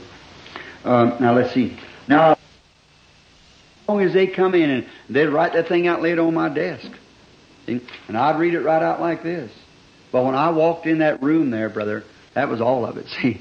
And before they come in here, they'd stand back here and everybody just as quiet as big, and the sister would be there, Sister Irene there at the altar playing down at the cross. We wouldn't, ushers just walk back and forth and see anybody talking and say, shh, shh, shh. See. And if kids just sit down real sweet and say, "The house of the Lord, honey, you should behave now in the house of the Lord." And the man and the wife and all of them, they let them hang their coats up and things like that. Somebody here at the door to see them as soon as the door opened and everything ready to go, put the church right. Everybody get them a seat and see if they sit down. And I was in the room praying. Been in there probably since 2 or 3 o'clock that afternoon. Nobody bothered me. I went down there with my message.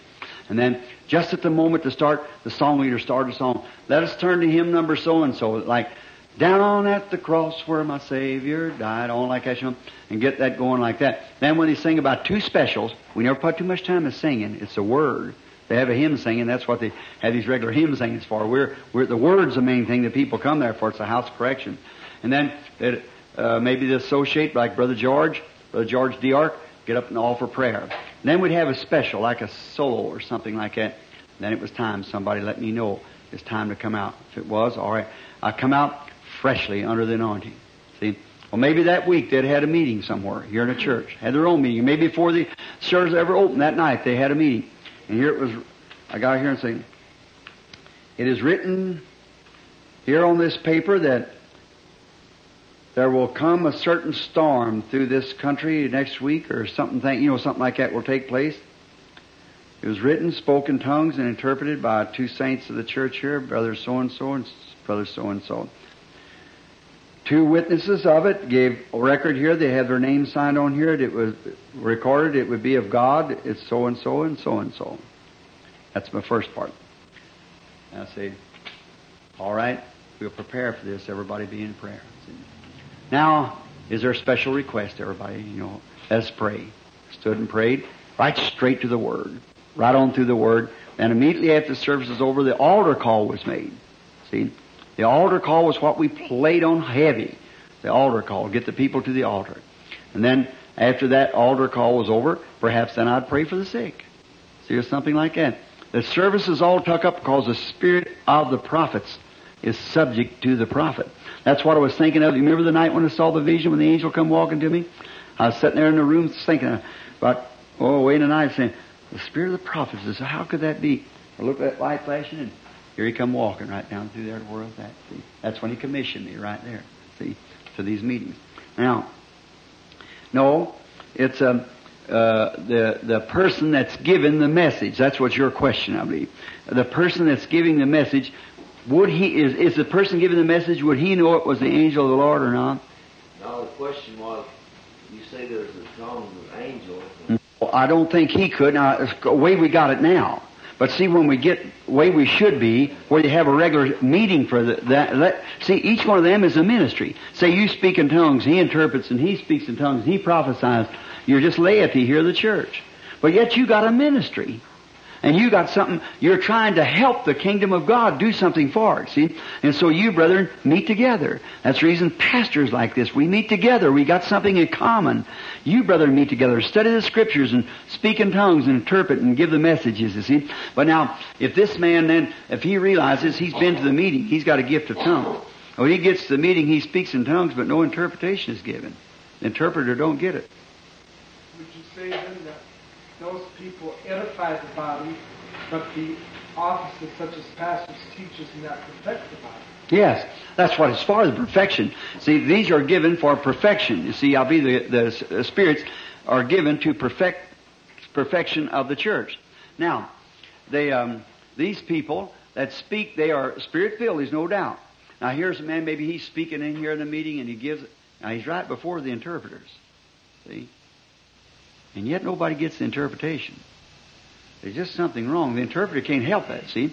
He has to interpret by inspiration the same as the one speaking. And he might have a real gift of speaking in tongues, but he hasn't got the gift of tongues, language. See, and then the thing for him to do is when he uses this tongue, then he sees, now what he ain't trying, if he's trying to stuff himself out again, he's a stuffed shirt. He's wrong to begin with, you see. He'll never go nowhere. So you think, well, bless God, that God just don't want to interpretate my tongues. That's all there is to it. I see he's wrong to begin with. Right there, he's got the wrong motive, the wrong objective. See, but if he's sweet and humble with it, say, well, maybe the Lord didn't want to use me in His service, but yet He just blesses my soul. He wants to edify me. To know that I'm close to Him when I speak in tongues. So I'll walk out in the apple orchard. Oh God, and the power begins to fall on me, and I start speaking in tongues. I come in refreshed. You see, you're speaking to me, Lord. You're just keeping me lined up by speaking in tongues. See, and Lord, today I ought to spoke to that man. Forgive me for it, Lord. I passed over something I ought to. Father, please forgive me directly. Away it goes, speaking in tongues. Feel better about it now, you see. That's all right. See, your gift is not to be used in the church, but it's to edify you. He that speaks in an unknown tongue edifies himself. See? Now, if there's no interpreter, and see what I mean? See, that's it. So he wouldn't know himself, but he'll know when he's alone. Now you just have to let it go together. See, that's the only thing you do till you get it separated. That's the reason I think it explains 1 Corinthians 14:5. Who's got it right quick? One of you got? All speak with tongues, but rather that you prophesy. For greater is he that prophesieth than he that speaketh with tongues, except he interpret, that the church may receive edifying. All right.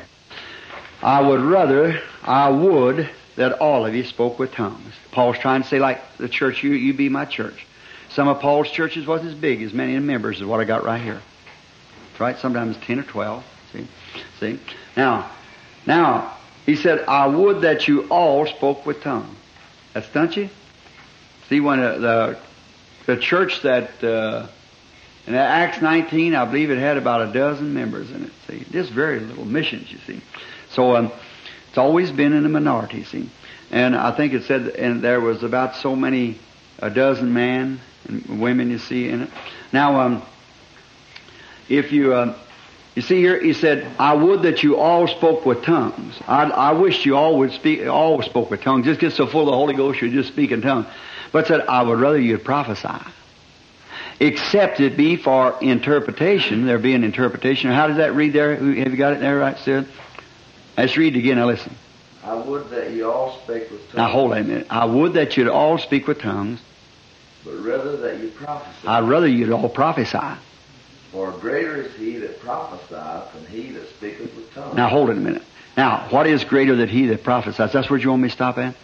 I was just saying that was the difference. Yeah, see. Change in angle. Yeah, see. Here's what I say, for instance, now, we got two unlearned men among us tonight. They don't know nothing about this. And I come in and we start here in this meeting and you just start talking in tongues. Every one of you just talking in tongues, and talking in tongues. And, well, what is there? See? The unlearned man say, they're all crazy. See? But if one prophesies, see, then he's saying something he can understand. Now go ahead and read the rest of it now. Except he interprets. There you are. Now, except. See? The ones that's prophesying is greater than he that speaks in tongues, except this gives an interpretation. Now go ahead. See? That the church may receive edifying. There you are. See?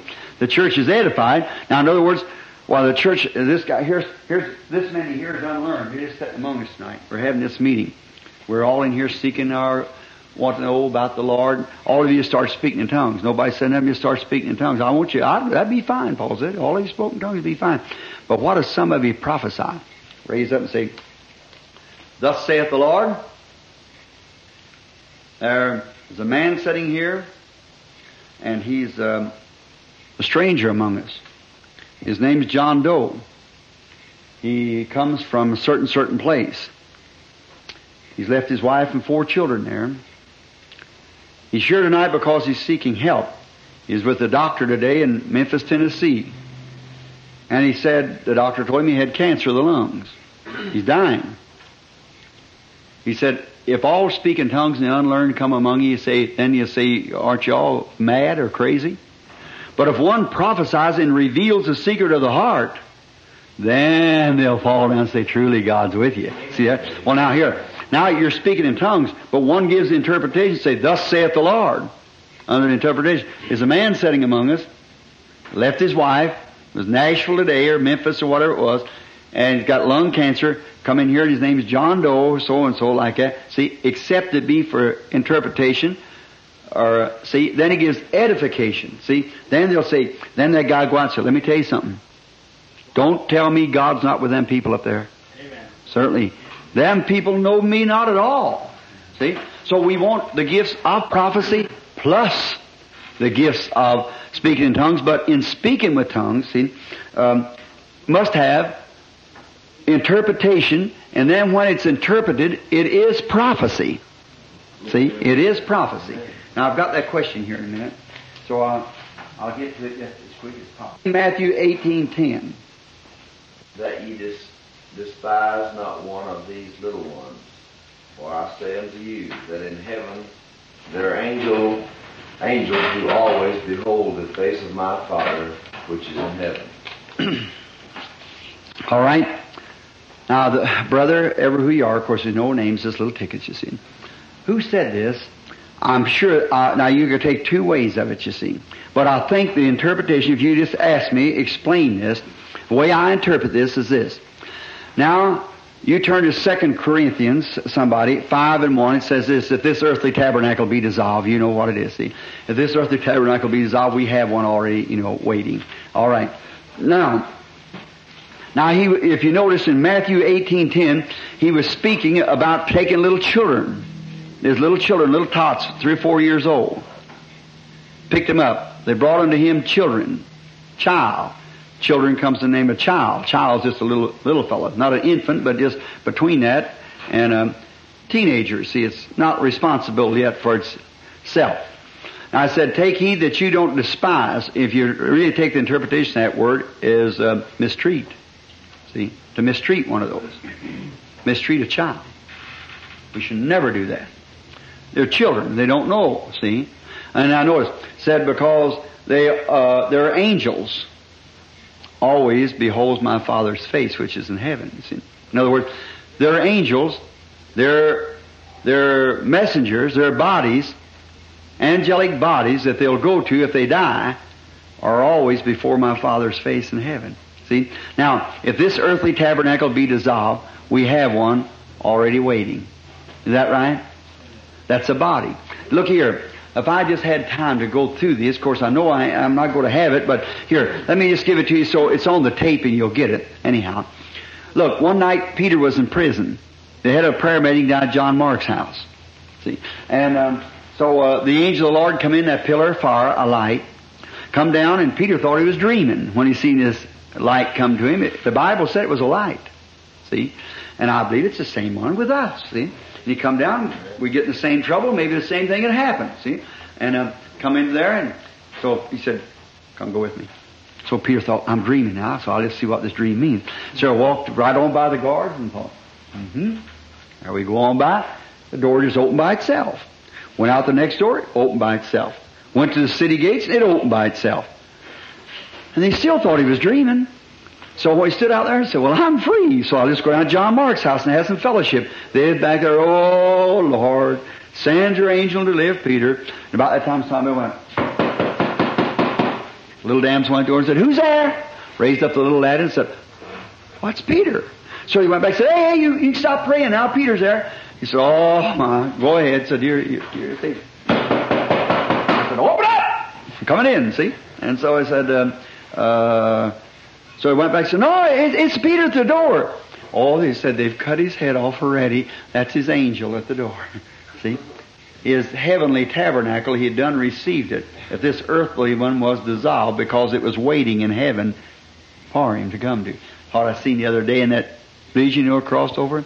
If this earthly tabernacle be dissolved, we have one. And these little fellows who's done no sin as yet, you see. See, when a baby's being formed in a womb of a mother as soon as it's put there. See? But first it's a spirit. As that spirit begins to take on flesh, a little germ of life begins to take on flesh, and as soon as it drops from now in the womb, it's a little quivering, jerking muscles. We know that. That cells is like take a horse hair and put it in the water. It'll cap over and it'll move, and you touch it and it'll jump. That's the way a baby is. But as soon as it's born in this world and breathes its first breath, it becomes a living soul. See? Because as soon as the earthly body is born into the world, there's a celestial body or a spiritual body to take a hold of it. And as soon as this natural body is dropped, there is a heavenly tabernacle waiting for it. If this earthly tabernacle be dissolved, there is a heavenly tabernacle waiting for it. Just as soon as the baby's dropped into the earth in flesh, there's a spiritual body waiting to receive it. And as soon as the spiritual body, the natural body is dissolved, there's a spiritual body waiting in her. See? A theophany, we call it. See? A theophany. Well, now, is that temporary, pending the resurrection of this body? Yeah. See? That's yeah. Oh, yes. that we're going to live in until this That's right. is resurrected. See, it's not revealed to sons of man yet. I believe I know I saw it, see, but I don't know what kind of a body it is, but I could feel him just the same as you feel your hands or anything else. Of course, this is on tape, and you may be playing it years after I'm gone, you see. But, and that, whatever it was, see, I was holding those people and catching them, and it was just as real as you're real. And yet, it wasn't, they didn't eat nor drink. There was no yesterday nor tomorrow. See, it was eternity. And now when that tabernacle they left there in that body, they come back to the earth, and that type of a body they had took on immortality. The dust of the earth gathered into that theophany of somehow, and they become human again, had to eat, like they did in the Garden of Eden. See? But if this earthly tabernacle be dissolved, we have one already waiting. So these little children that had no sin, see, no sin yet, they're angels. Their bodies, the one that Peter had come back in, see, was waiting, beholding the Father's face in heaven. It's always before him. They know it. There it is. Well, it was a little bit difficult there where Jesus said in the first part of his resurrection, he said, touch me not. Not yet ascended up. And then when he came to the room where Thomas was, he says, come over here and thrust your hand. That's right. He hadn't ascended up yet. And the difference of the two, where one he told him not to touch him, and where he told Thomas to come and touch him. He had never ascended up yet. See, Therefore I have not yet ascended to my Father. That's right. See, he wasn't to be touched until after his resurrection, he'd come out from the earth, you see. He'd come out from the earth and was walking among man. But he had not yet ascended. He told Mary, he said, don't touch me. She said, Rabboni. He said, don't touch me. For I have not yet ascended to the Father, but I ascend to my God and to your God, to my Father and your Father. And then that night, after he went up before God, and rose from the dead and went up before God, coming back, he invited Thomas to come touch his side. See, he had ascended up in before God. That's right. Okay. Now, in 1 Corinthians 14, follow after charity and desire spiritual gift, but rather that you may prophesy. Webster saying, prophesy to foretell future events, especially by divine inspiration. Can a message, now that's what Webster said and what the brother asked. Can a message be called prophesy that does not foretell future events? No, sir. Prophesy is to foretell, see. All right. Now, 1 Corinthians 14:27, I believe that all messages should be interpreted, and that not more than 3 messages in tongues should be given in any one service. That's the scripture. I've got it wrote down here. Of course, we're familiar with that and know that, you see. That's, yes, sir. It should only be by courses of 3. That's 1 Corinthians 14:2, you see. That's right. Courses of 3. Now, watch that in your meetings, brethren. Now, you'll find that come up now. You'll find out that a lot of people gets enthused and don't say they haven't got the Holy Ghost now. But you see, Paul went out to set Corinthian church in order. We all know that, don't we? He had to put it in order. And he said all things be done decently and in order. Now, if you notice, Paul, in going down, he always had trouble with the Corinthian church. He never found him that way. He never said anything about to the Ephesian church. He could teach them eternal security. There's nothing about eternal security in the Corinthian church. They were always babies. One's got a tongue, one's got a psalm. Isn't that right? See, if you let your congregation get started on that, like Martin Luther, he got so filled with the Spirit he spoke in tongues. He said in his diary, he said, I spoke with tongues. He said, but if I teach my people that, said they'll seek the gift instead of the giver. And that was right, see. They'll be seeking the gift instead of the giver. And that's what people get. And then they get all frustrated and puffed up when they let them speak with tongues or something like that. And if it ain't of God, then it'll be of naught. But now the modern churches turn the whole thing out, but we don't. We believe that it's God's gift and can be put in there by the Spirit of God.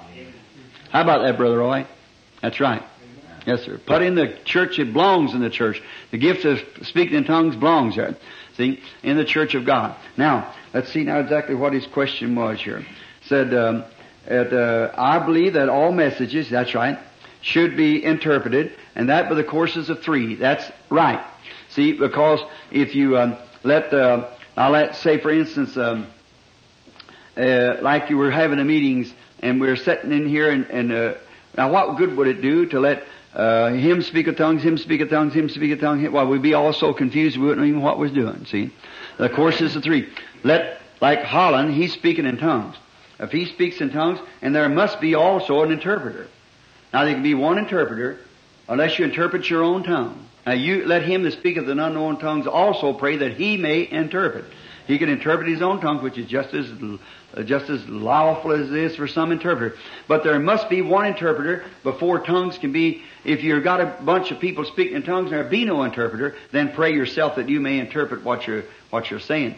I just don't do it to puff yourself up because you're just edifying yourself then, you see. Don't do that. But speak in tongues that you might edify God, might edify the church, you see. It's all for one big cause, brother. These gifts are to edify God, to edify the church, to bring people into God, to let them know that God is with us. He's not a dead God, He's a living God working among us, see.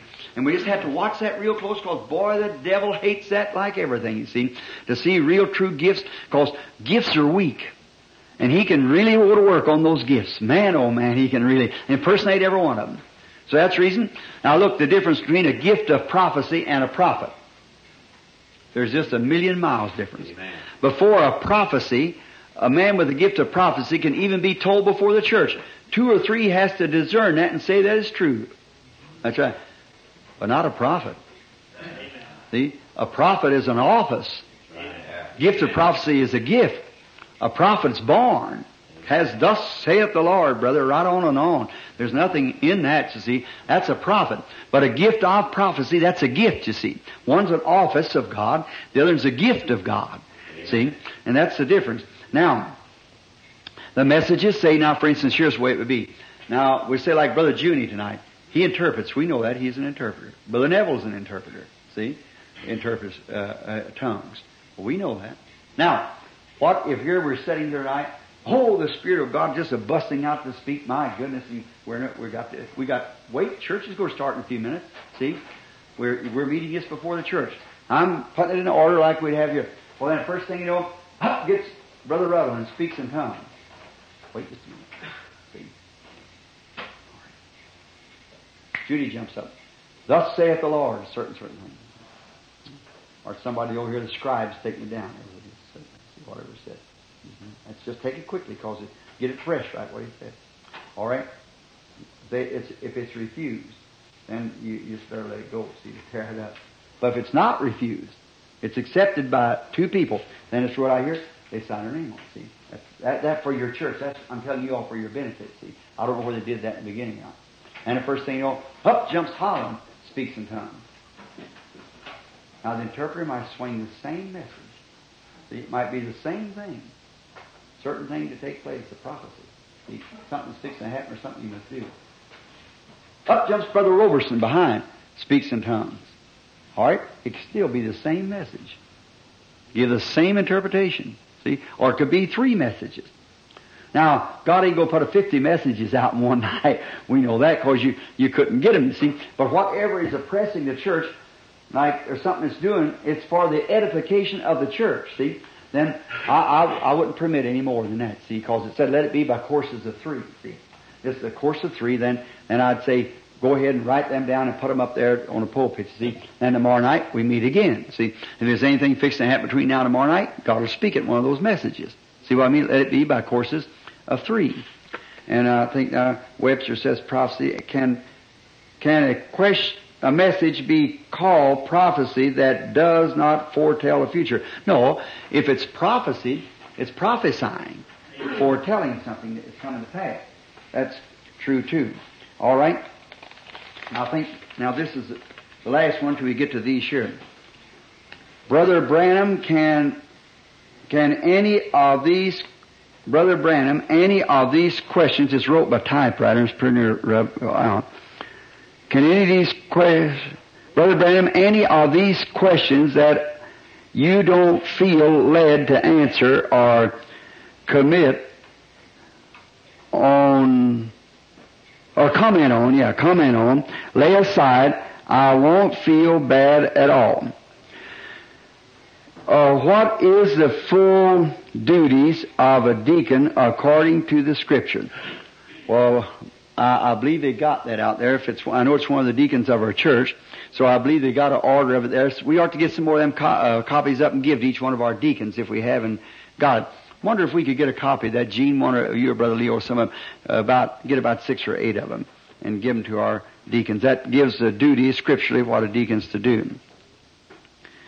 In case we should have a prophecy or a message in tongues out of order, just how should we correct it? Now that's a good case of emergency. Okay. Now, bless you, deacon, who mentioned this, because this is a good thing. You want to handle it with rubber gloves. Now, if you give, if someone comes in our congregation here and gives a message or a prophecy out of order, there isn't hardly anything that you can do about it if they're on the floor. See, they know they're out of order, and it may ruin the service. See, but if it does, just best thing to do for the deacons is just to keep quiet. See, because the prophet on a platform is the one that actually is, you're his protection, you're his policeman. See, you're the guards around. See, now if it's someone if it's out of our congregation, the person's untrained. See, they're not trained. That's what we're trying to get here. See, we know what to do. We know how to train our people. But if it's out of our congregation, well, we don't know how that poor person's trained. For instance, like Billy remembers this, Costa Mesa, California. Every time when I get ready to make an altar call, there'd be a woman jump up and run up down that aisle speaking in tongues, and she'd just tear that altar call to pieces, and I just have to walk out. You see the Spirit done grieved, you see. Nothing will grieve the Spirit of God if it's in order. See? Before she got ready to start, how she'd get herself ready, because I watched her. Any minister will do that when he sees anything out of order. Then this woman was back there, and she told Billy, and Billy told me when I was coming in that night, I said, Daddy, you know that woman's broken altar call 2 nights? Yeah. Said she's sitting out there. She said, glory to God, Billy, I got another message tonight. Well, now you see, I watched around over the audience. There's thousands of people there. That's when the Reader's Digest wrote up that about healing of Donnie Martin, you know, the miracle of Donnie Martin. So I watched that woman, and just about the time I started making my altar call, she was just untrained, no doubt a good woman. But she looked around, and she started fixing her hair. She had bobbed hair. See? So you see, she belonged to Assemblies or some of them churches that permitted that. She just fixed her hair up. She reached down, pulled up her stockings, got ready like that. And just about the time I started to make the altar call, I said, now, how many in here, how many is there present now that would like to come forward and give their hearts to the Lord Jesus? She jumped up. I said, sit down. She started on. I said, sit down. See? And boy, everybody, I just stopped. She acted like she didn't hear me. And I squalled it out again. She heard me that time, because like shook the building over with that big microphone standing right there. And she sat down. I said, now as I was saying, how many wants to come to the altar, give their hearts to God? And I went right ahead with me, see.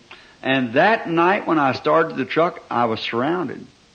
And here them bunch of women standing there like a bunch of chickens, you know. You blaspheme the Holy Ghost. I said, I did. I said, how can I blaspheme the Holy Ghost? By following the declaration of the Scriptures.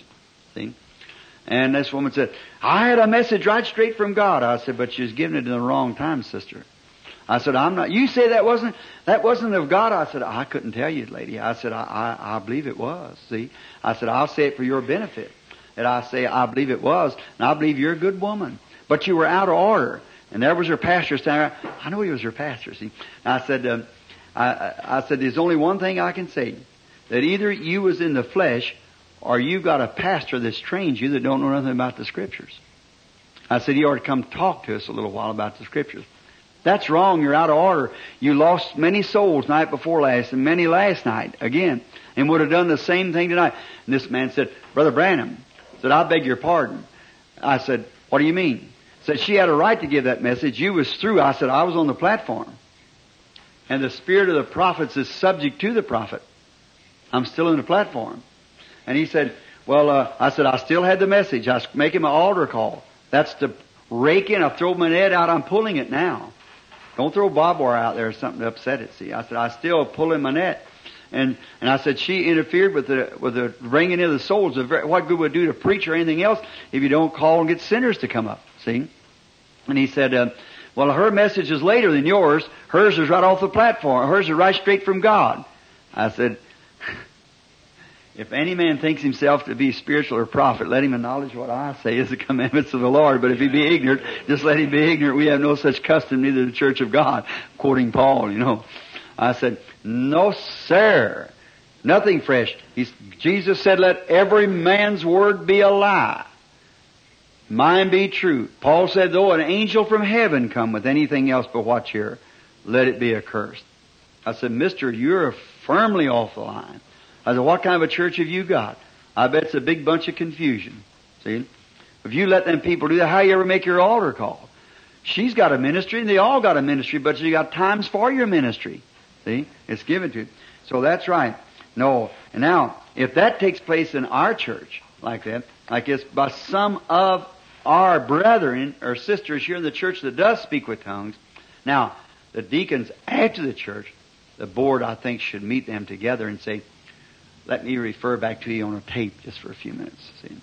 See, you're just, or the pastor, say, I'm sure the pastor wants to speak to you. Would you just meet us over here and study it a little while? See, brother. When I go in there and speak to him real nicely. See? And say, but now, if they get all out of order and disturbing your pastor, see, if they're disturbing your pastor, then you elders should walk up to him and say, just a moment. And if the pastor motions to you to stop him, then he's done caught the spirit up there that they're breaking the spirit of the meeting, you see. So if the pastor stops and reverently bows his head, just don't say nothing. See? Just don't say nothing. Let the pastor, but you watch your pastor. If he motions to you like that you should stop it and walk over with Christian love. Say, my brother, sister, whichever it may be, I believe you're out of order because you're disturbing the prophets, you see. He has a message from God. When he gets through with his message, then we'll see about it a little later. See, even if it's disturbing them. But if it's someone out and the pastor with respect just stops and waits a minute, then he'll start right on, you see. So that, and if you notice 90% of the time like that, the interpretations is always just quoting some scripture or something like that, which is probably flesh on both ends of the line. You know what I mean like that. See? All right. Is more than one permitted to speak a message in tongues without an interpretation? No, they should come one by one. See, one speak, and then give the interpretation. See, and if another speaks the interpretation, because the interpreter won't know what he's doing because he's 2 or 3 messages here banging on him at once. You see, and that'd be confusing to him, and God's not an author of confusion. You see, so let one speak and another interpret. See, now give 3 messages, but let each message be interpreted. Then we'll have, like, if Brother Ruddle would speak and Brother Neville would give an interpretation, Brother Fred just hold his peace. See, get that interpretation. First, it's to be judged first to see if it's of God or not in the first place. See? All right. Now, if Brother Ruddle speaks, Brother Beeler speaks, Brother Neville speaks, the poor interpreter's got 3 messages live. Where do they know what to do? You see? Let him alone. Give the message and then hold your peace. Just wait. Let something be revealed to the next one sitting by him. Let him hold his peace. Just that still. See? And then let the interpretation come. Then when you do, write it down and see what the discerners say. See? If they say, well, it's of God, all right. There's a message. See, put it down. And wait just a minute. The first thing you know, well then, Spirit moving on him, he'll speak. And the interpreter, wait a minute, see what the Holy Spirit's going to say. Here he comes forth with that message, you see. And then you write that down, see. And let it be by courses of 3. Brother Branham, we know that you are a messenger sent from God to this church age. The very same signs that followed Jesus, we see following you. And we are understand why some who know you best think you are Messiah. Would you explain the difference in your relationship to God and that of Christ? Well, I know, brethren, that is true. See, but let's wait. I got something to go down on here just for a minute. See, many times it's misunderstood. See, but now in the person sometimes. I want some of you to turn with me to Luke the 3rd chapter and the 15th verse. The while you're doing that, I might be saying to you when you get it, that it's Luke 3. Let me just, I'm going to shut the door because there's nobody there. Let me just get this to you, brother. You'll hear it. It's all around. But listen, let me tell you, see, it has to come that way. It's got to come that way. If it wasn't that way, I would repent of my message. Listen, brethren. I adjure you before Christ that you hold this part of your feet. But if you were spiritual, you'd understand. Amen. See? Don't you know what the very first thing he said down there on the river? Don't you remember what he said? As John the Baptist was sent forth to forerun the first coming of Christ, you're a message. It's the message that will forerun the second coming of Christ. That's what the angel of the Lord said. Now notice. Now, as John the Baptist, now all of you's heard that, you've read it in books, and you heard people that stand there hearing it and everything else. When that angel itself spoke that message, as John the Baptist was sent forth to forerun the first coming of Christ, you are sent with this message will forerun the second coming of Christ. Now the message, now if you'll notice, and little Willie out there put my name on that star out there, and that's the reason I passed it over, you see. Because I don't think, now I'm going to be honest as I can be, I don't think I'd have anything to do with that messenger. See, that's right. I believe that I'm maybe be sent for a part of this church to help build that message up to a place to where it would, when this forerunner comes, that he will come. But I believe me being what I believe that I have the message of the day. I believe that this is the light of the day. And I believe it's pointing to that time coming, you see. I believe that the message that he said down there, the message that you have. Now, if you notice, that star that rose back there was, let me make it, I know I'm pinching my time here, and I've got these other such fine questions. I don't want, it's after 10 now. So, and I know you're wanting to go home, see. But, listen here. Let me show you something. Will you give me just a few moments extra? All right. Now look, let me say something. Now you, brethren, keep this among yourself. See, I keep this among yourself. I've got to get you straight on this because you're my pastor. You're my pastors and things, you see. And I got to do this, and your brothers with me working in this message. See? Now as far as me, myself, as a man, I'm as you and worse than you. Many of you all come with Christian backgrounds and things. I'm the chiefest of sinners, is what was said one time among you. The lowest of life, I guess, that could be lived as an unbeliever and doubter, I was. But since a child, I've always known that there was a God and know that there's something happening in my life. And that's beyond any question, my brother. See? But let me say this, that there will come a message. And there will come a messenger. I believe that if it's to be a man, it'll be somebody after me. See? It'll be, but this message that I'm preaching, is the true message of this day.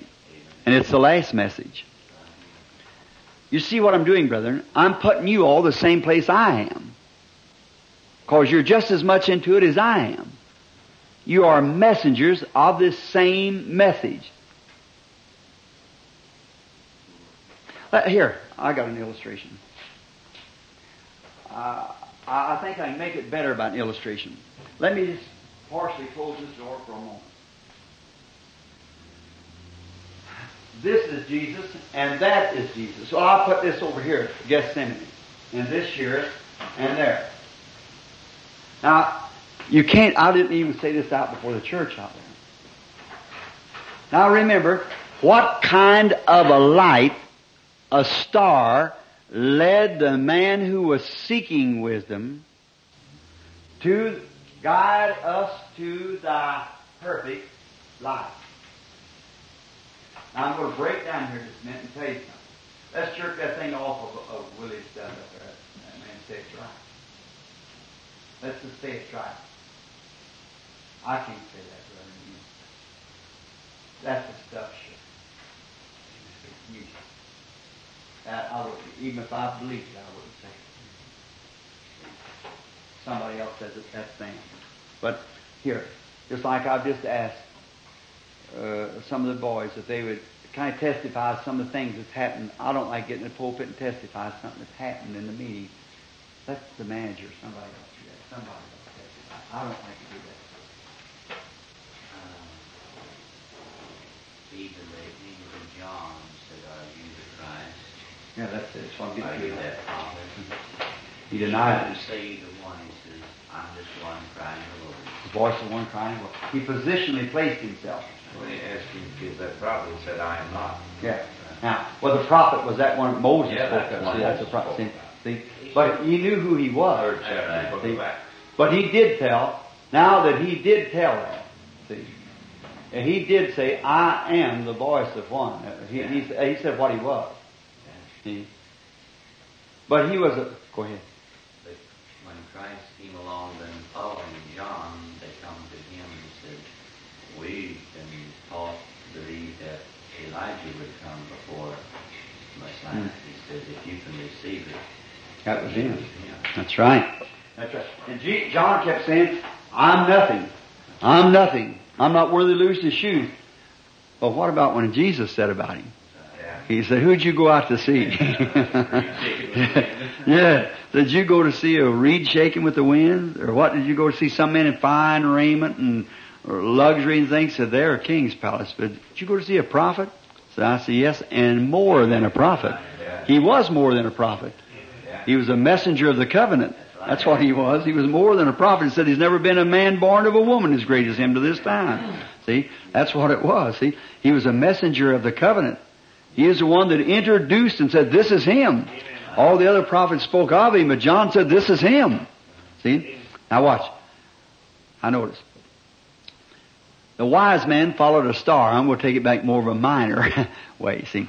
The wise man followed a star, asking, "Where is he born, King of the Jews?" You've heard the song. "We've seen his star in the east and have come to worship him."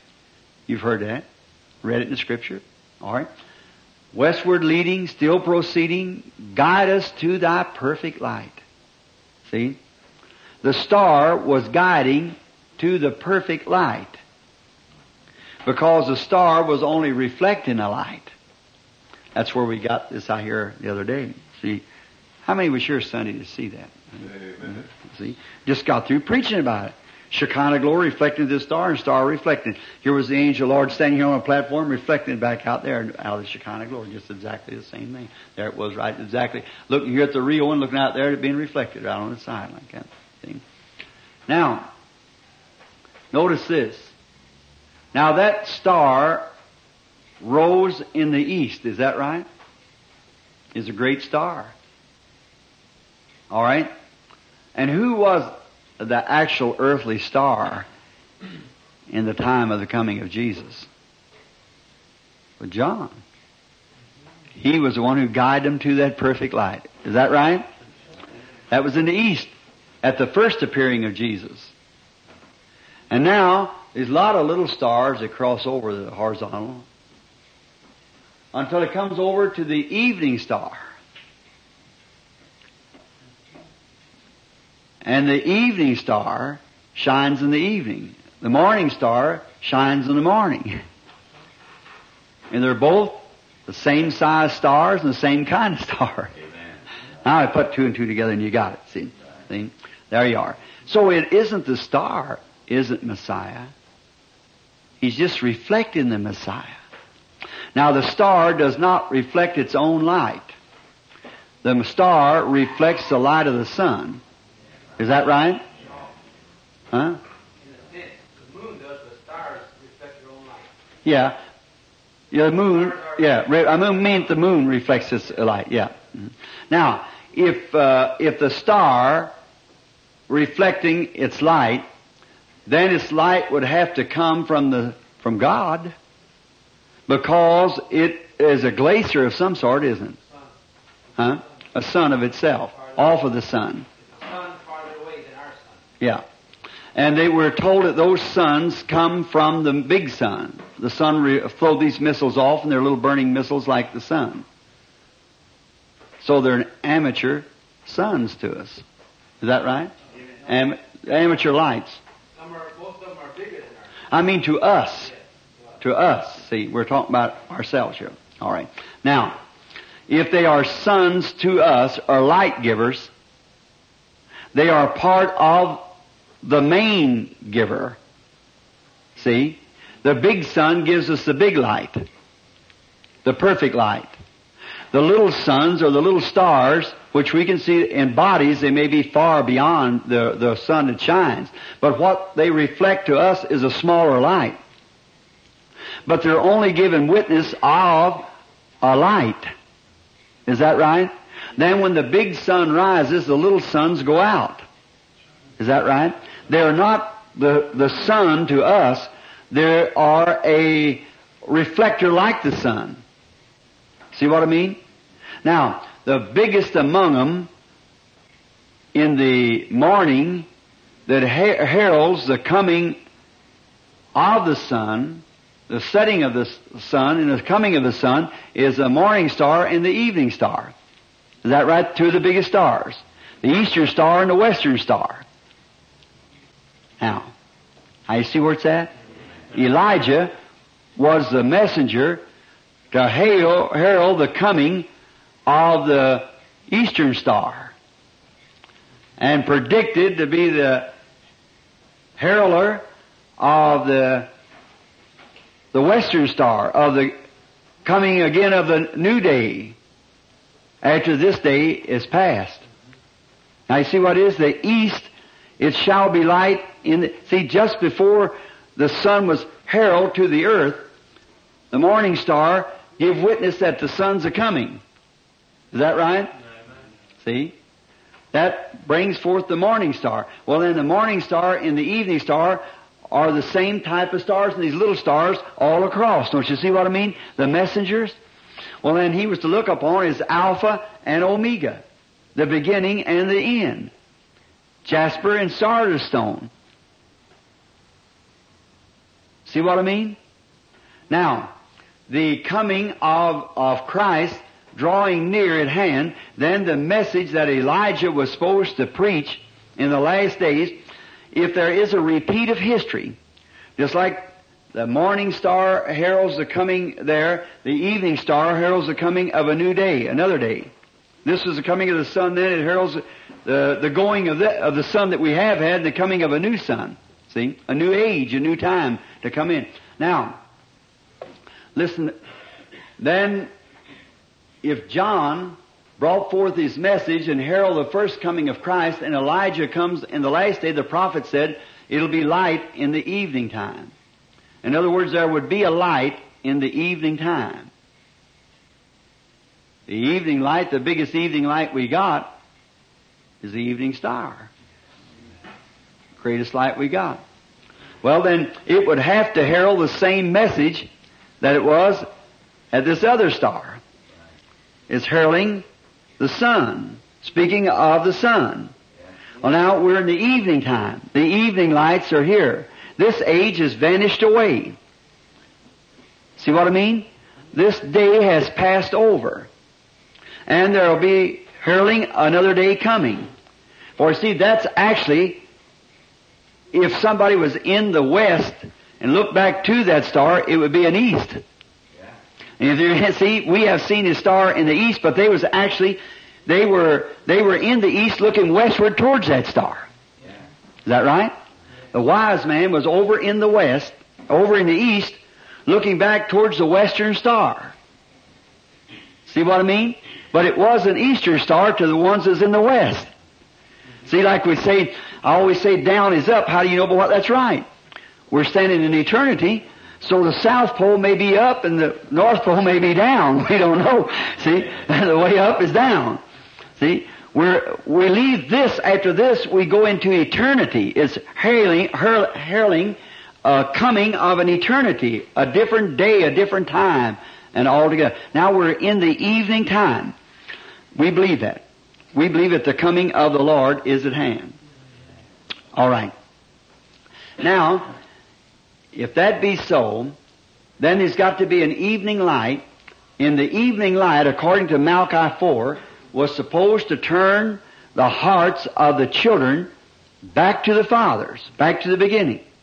But when he come the first time, he was turning the hearts of the fathers to the children. The children was the ones that he had gathered around him. He is to bring the children, the hearts of the fathers, the old ancient Orthodox fathers, back to this light that he was heralding here.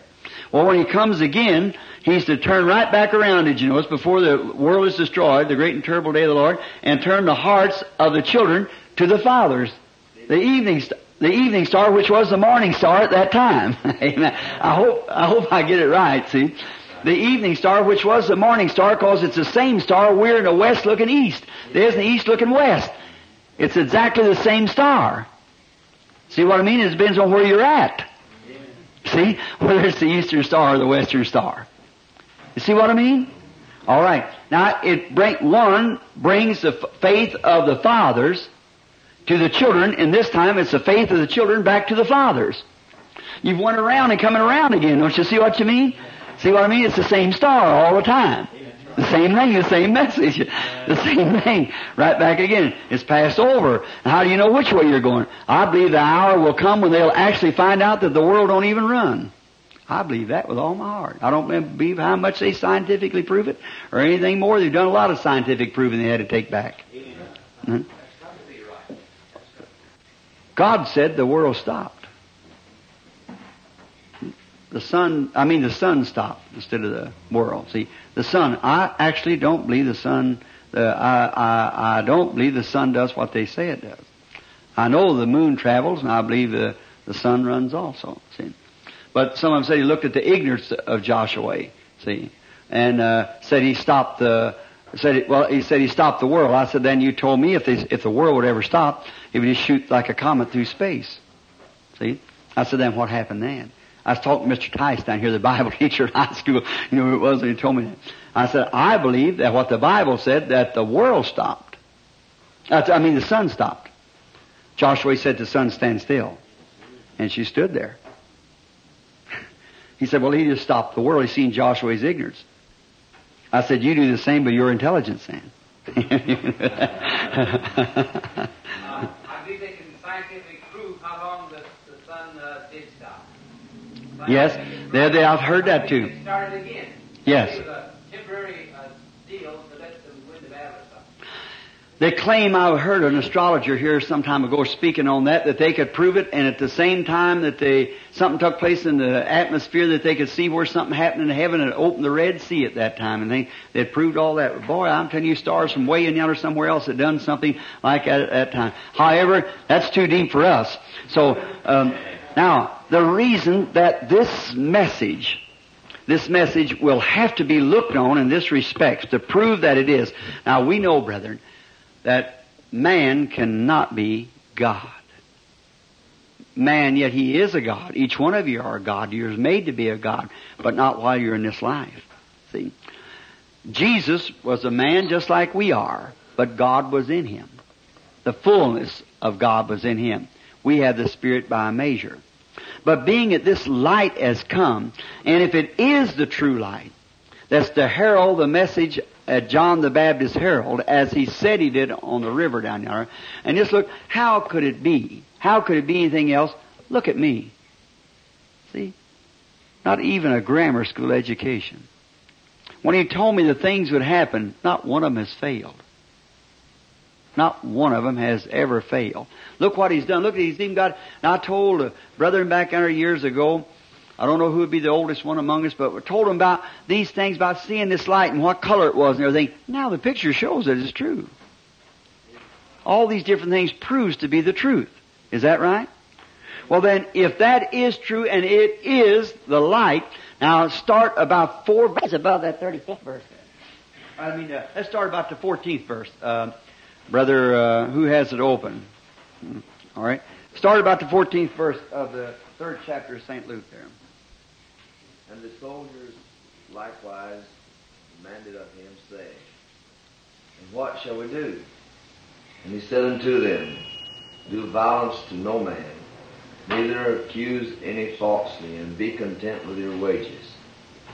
And as the people were in expectation, and all men mused in their hearts of John, whether he were of Christ or not, John answered, saying unto them all, I indeed baptize you with water, but one mightier than I cometh, and the latchet of whose shoes I am not worthy to unloose.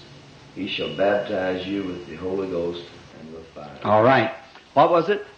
The people were under such expectations of the Messiah to appear. When they've seen this great anointed ministry of a man coming out of the wilderness and having his campaign and going back in the wilderness, many men, that was his own followers, said he is the Messiah. They was expecting it. See? Then if this is the true message of God forerunning the coming of John the Baptist, the same thing, the Elijah message, it'll have to be thought of in the same manner. See? So that answers that question, I think, exactly. See? It's got to be thought in the same manner.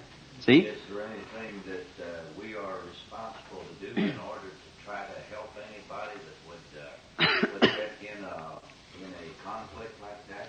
What could we do? There wouldn't be nothing. There's nothing you can do. Reprobate mind, could that develop into a reprobate mind? Well, it would come to a reprobate mind if it come to this. If the man that was spoken of would witness that he was a Messiah, then we know he'd be a false Christ. Yes. See, as long as the man himself would hold his position, you see, like they told John. John don't say nothing there about him, say anything about him. They were the people, the lovely Christians who are the believers that was believing on John. They said, this man truly is a prophet of God. There's no doubt. They said, aren't you that prophet? He said, no. He said, well, aren't you the Messiah? See, they thought he really was. See, he said, no. See, aren't you? Who are you? He said, I'm the voice of one crying in the wilderness. And then the Bible said, the people being under expectation. Who was that? His hearers, his listeners, his followers, his brethren. See, now they didn't want to hurt him. They wasn't trying to hurt him, but see, they thought actually in their hearts that he was the Messiah. Well, now, history has to repeat itself on every occasion. We know that. It has to repeat itself. Like you take over there in Matthew 3, it said that it might be fulfilled, spoken to the prophet, out of Egypt I've called my son. Now that wasn't speaking of Jesus the son, but run to reference. It was Jacob the son too, see? See? It all has a compound meaning. So now, if that thing did not rise, I would still say it was in the future to rise. Because I know this message comes from God, and it's a forerunning of Christ, and it is the spirit and the power of Elijah, because it's to restore the hearts of the children. Everything exactly vindicates it. So it's bound to shape up to a thing to be like that. Under the true people that absolutely believe in your brothers and friends. Now I got a doctor right here in town. I can tell you of a doctor. I ain't gonna tell you who he is, a friend of mine who put his hands around me. He said, Billy, it would be easy for me to say to you, you're God's last day Messiah. See? I said, Doc, don't you do that. He said, well, I don't see nobody in the world that's ever had a thing and say the things and do the things that you do, Billy. It's helped him a lot. See? He said, I go to these churches and see these preachers and things. He said, you're different from them, and I know you ain't got no education. See? And I know that you're not a psychologist, because psychology won't do those things. See? I said, that's true, Doc. You don't even talk to him because you don't even know, you couldn't get to first base with him, you see, because he don't know what to do. But that's it, you see. I know a colored woman that lives up the lane from me. And she works for another man that I know of, and this man's wife called her, so that woman would absolutely do worship to you as a God. Because she was dying with cancer. And you laid hands on that woman and said she was, this woman's that she works for, her husband and this certain doctor, not the doctor I speak about, another doctor, plays golf and things together, and he'd give her up. And that was his buddy's housemaid. and it gave her up to die, and she was healed absolutely, and the doctor couldn't even find a trace of it, of the cancer. And see, she'd say, now, they don't mean it in the light that I think that they say it in or we take it in. See? They mean it, they mean that they believe God is with us, in us, working through us. Not that an individual is God, you see. Now, they know that John was just a man. And so was Jesus just a man. Jesus was just a man. He was just born of a woman. Had to die. Is that right? He was a man. Had to eat and drink, hungered, cried and thirsted and everything. Just as human as that you are. As human as I am. But the Spirit of God was in him in the fullness. Without measure. He was omnipotent and power. Where Elijah was just a portion of that Spirit. Maybe anointed a little above his brethren. But he was just a portion of the Spirit. But the people was looking for the Messiah, and they seen this portion above their brethren. They said, ooh my, this must be him. But when he began to shine, John's little light went out. See? And these little lights will go out when he comes. That great anointed Christ of heaven coming from the east to the west and see, but he will not be on earth now. The Messiah will not be on earth until the millennium sets in. Amen. See? Because the church, we're caught up together to meet the Lord in the air. He never comes to the earth. He catches his bride away. He gets a ladder. You know, like, what was that play, Leo? Where the man put the ladder upside the house? Romeo and Juliet, that's right. Put the ladder up and stole his bride away. He's just coming down Jacob's ladder and said, sweetheart, come here. See, and we're going up to meet him. Brother Branham, would this be correct then with that? These people came to John the Baptist and they wanted to call him the Messiah. And I heard you one time say that the Jew thinks the Messiah is God. What's that? I say, these people came to John the Baptist thinking that he was the Messiah, the Christ. I heard you say one time that the Messiah would be God. Yes, sir. That's right, Rabbi. All right. So John rebuked that and said that he was not. That's right. Christ was coming. But isn't it true that the disciples called Jesus Lord, and Jesus agreed with that, saying, "You call me Lord, and so I am." Yeah. In John 13, where he washed his hands. Yeah.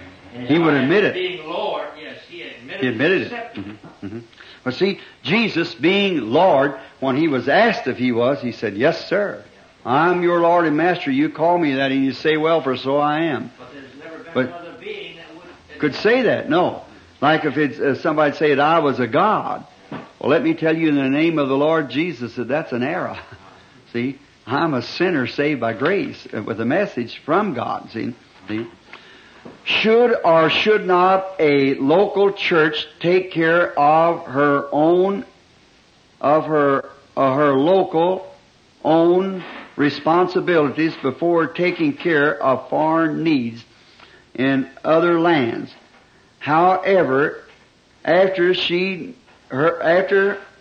meets her needs, it is scriptural for a local church to help in missionary work as she is able. Yeah. Right. Charity begins at home. You see, we take care of our own needs here because we'd have this as a church of God, or whoever your little church, the church of God. Now, if you can't even pay your pastor, you can't even get songbooks and things, you shouldn't be sending it somewhere else, Steve. But after you got your church paid for and everything, your debt's all up and everything fixed and ready and go on, then help that other brother that needs a little help out. You understand? Get a little, I believe, if you're making payments on your church, I'd also have a little fund set somewhere for a missionary offering if the people felt like they wanted to give to missions, because a lot of people give to missions when they won't give to home churches and things. So if they don't give it to missions, they'll spend it for something else. So I'd say just have a little mission box. That's the way we'd try to do. Luke 1:17, please explain John's coming in the spirit of Elias. Well, I think we just got Luke 1:17. Coming in the spirit of Elias. Is that where the reincarnationists get their doctrine? Pardon? Is that where the people that believe in reincarnation begin their theory? Must be. They believe you come back in. Yeah. Now you come back in with another body. Yes. See, it is true that a spirit never dies. That's true. God takes his man, but never his spirit. They say if you've been good, you'll come back in the some fine. Yeah. They come back and they come back in the dog. Yeah, they have. Well, now, like over in India, is in a group of men where we met like this, and they'd even mop the floor, step on little ants or something. It might be some relative or something. You see, they wouldn't. But you see, that's pagan. See, that's pagan. That's true. Paul said to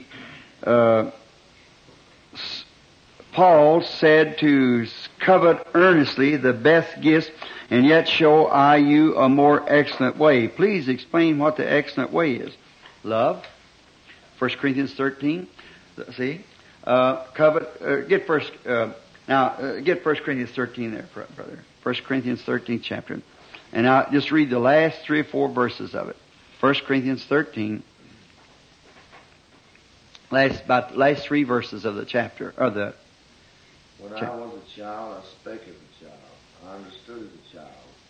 I thought as a child. But when I became a man, I put away childish things. For now we see through a glass, darkly, but then face to face.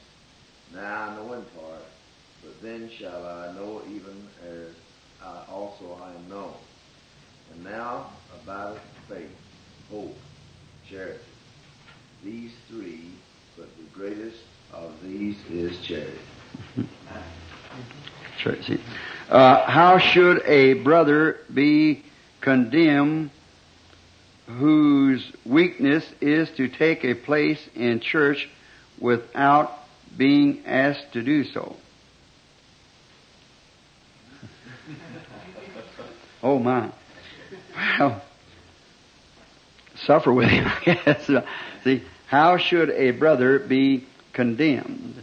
He shouldn't be condemned, whose weakness is to take place in a church without being asked to do so. For instance, if he wanted to be a deacon, see, and he's not asked to do so, yet he wants to be a deacon anyhow, see. Well, if a person's like that, you know there's a little something, weak somewhere anyhow, and so I just kind of deal with him in love, and of course you never want to do a thing like that unless you really know. Put your very best man you can on your board, you see, like that. Brother, don't never get nothing in there that's test that man first. A deacon's got more responsibility than a pastor has. He's to be blameless, a deacon is. See? At a communion service, a man came to the altar to pray. Brother Branham was standing behind the elements of communion as they were being administered. He said he could not leave them to pray with the man at the altar. Please explain. I sent the associate. See? Brother Neville, I remember the night when it taken place. I'm supposed to stay with that communion table. See? Even when, look here, I ain't got time to go into, if somebody's sitting here to ask it, of course, here's what it is, brother. When you got the communion, that is a representation of the body of Jesus Christ. It should be under guard all the time. Look, when Elijah said to Gehazi, take my staff, he'd bless that staff. He said, go on your road, and if anybody speaks, don't speak back. If anybody salutes you, don't salute back. Go on and lay that staff on the baby. Is that right? Stay with that staff, see? And that's what I was doing. Now, if there had not been an associate pastor here standing there, I'd got through preaching. I remember when it was. And if Brother Neville hadn't been standing here, or somebody to help that man at the altar, I just got through preaching. So I was standing at the communion table, and while they was fixing to take communion, I was already in giving a communion. Brother Neville was just standing by, and I was ministering communion. Now, Brother Neville was standing there. What if he comes to the altar and Brother Neville was still in his sermon and he was preaching? I'd have went to the altar with him, man. If he'd have got up out of the meeting while he was preaching and went to the altar, I'd see my brother he had the anointing of the Spirit. He was ministering. He was a minister he was in the line of duty, a minister in a line of duty, and you should never let him speak with tongues, interrupt or anyway a minister in a line of duty. Yet, if the Holy Spirit speaks to somebody and they run to the altar to get saved, let the minister continue on with his line of duty. Let a pastor, deacon, associate, if it's an associate or any other minister, let him take to that person right quick and don't bother the minister in the line of duty, see?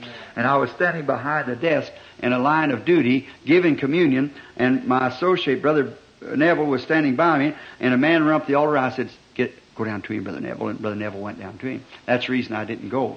Now, if there had been no associate here or nothing else that went to the man, I'd have stepped off and stopped the communion and went out and seen that soul was saved, you see. But if there was somebody, he said, it would have pulled me from the line of duty, you see, where I was serving communion.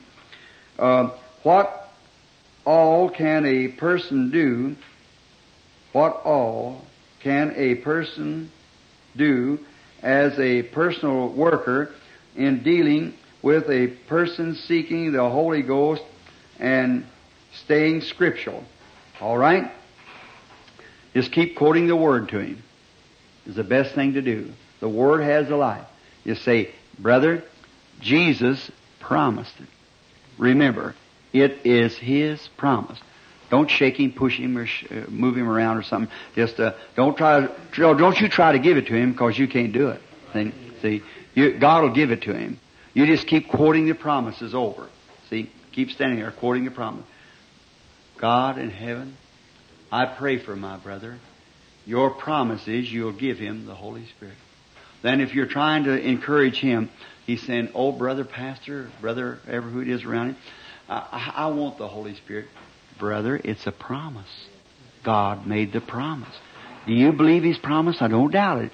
If you believe the promise, the Holy Spirit will come to you just at any moment now. Be expecting it. Surrender everything you got to Him and say, Lord, I'm standing on your promise. Now keep quoting. Now make your subject. See, make him keep quoting. Say, now you tell God. Now have you repented yet? Now say, Lord, you said if I would repent, you were just to forgive me.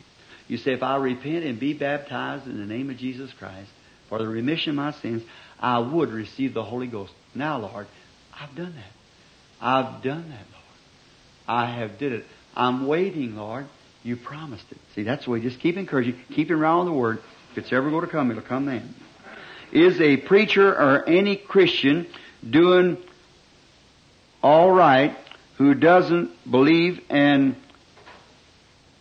is a preacher or any Christian doing all right who doesn't believe in eternal security?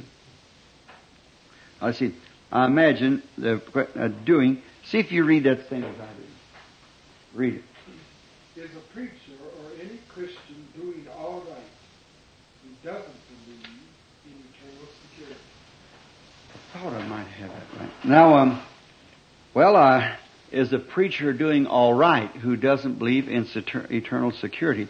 I would believe that the preacher was doing, if he didn't know anything about eternal security, but if he did know it and know it to be the truth and then not preach it, he needs to be ashamed of himself. That's right. Or any Christian. Now the Christian, I would say to the Christian that doesn't understand that too well. That isn't an open doctrine, is it, brother? No. Preach to people that have never... No, now that's what I was getting to. Yeah, see. Now, you remember what I said last Sunday? If you are a preacher, get you a pulpit. If you're not, live your sermon. See? That's the best way to do that. Live your sermon. If you're a preacher, get a pulpit. See? And go preaching. If you're not, just live your sermon. Let your life be your pulpit. See? I think that takes care of a whole lot, don't you? See? Because a lot of times we find out, and you, brother, do that in your churches, remember, your laity sometimes tries to explain things and do things. It's best that you instruct them not to do it. And if somebody wants to know something, let them come to one of the one that's instructed to do it, you see. Say, well now, like somebody say, hey, they tell me you over at your church believes in eternal security. Now, you better watch. You're probably getting a bigger mess than you ever was in. You see, and make him worse off than ever. So I tell you what, if you'll come over and ask your pastor, see, you go talk to him. See, that is true. I know our pastor believes that. I believe it also. But I'm not able to support, I'm not a preacher. I just believe it. That's all I know. I believe it. Because I've heard him explain it so out of the Bible that it's beyond any shadow of doubt to me. See, but better let the laity speak to the pastor about that, and the pastor be sure that he knows how to answer it too. So study it real good, because a lot of times they'll tie you up in it. You see, what? Excuse me. Conviction is a little wise, but I know my calling and I've made my election sure. Uh-huh. You just said that if you're a preacher, you should have a pulpit. Yes, sir. That's I'm right. not a preacher. I'm an evangelist. Yes, sir. So everybody's talking about it. That's right. But right now, I'm working physical labor. It's not hard work, but I'm working. And I have no pulpit. But I believe that this period of work that I'm in is in the will of the Lord. He's told me to do it through the Word and witness through the Spirit. And I believe later that the pulpits will be open. Sure. That's Is right. that right? That's right. Brother, if you'll go back here and get the old church ledger, you'll find out that I pastored this church 17 years and preached every day. Preached every day and worked every day. See? If you're working, that's a good time you are called. Yeah. That's right. Paul did, didn't he? Well, Paul made tents. I would tend to be discouraged because, like you said, if I'm a preacher, I should have a pulpit. I would tend to be discouraged, but I know that God told me to get a job for a season. Sure. Paul went and made tents, didn't he? Worked with his own hands so he wouldn't have to... That's exactly, sure. That's where I got it. That's right. See, John Wesley said, the world is my parish. So your pulpit's still open, brother. The whole evangelist goes to all the world. Is that right? Go into all the world. So your pulpit's the whole world. That's right. Question. Is it ruling, R-U-L-I, is it ruling that a deacon or trustee must abide in the doctrine of their church? Yes. That's right. Is it lawful for them to add to or take away of the teachings because of their own personal opinion or revelation? No, sir. No. A deacon or a trustee should be perfectly in harmony with the doctrine of their church. They should stay perfectly with the interpretation of the Scriptures of their church, because if they don't, they're fighting against the very thing they're hurting themselves. See, you're battling. In other words, like if I say I love my family and try to feed them poison, see, same thing. See, you can't do that. You a trustee or a deacon, and taking their office, or any officer of a church that represents a certain church body, see, that represents the church. That's the reason I walked out of the Baptist church. See, for the very first time, I'd just been in there a little bit, and they asked me to ordain some women preachers. Well, I couldn't actually stay in the job. I said, I refused to do it. And the pastor jerked me up. What's this? You're an elder. I said, Dr. Davis, in all due respects to the Baptist faith and everything that I have been ordained to, I did not know it. It was in the doctrine of the Baptist church to ordain women. That was one thing that's left out of it.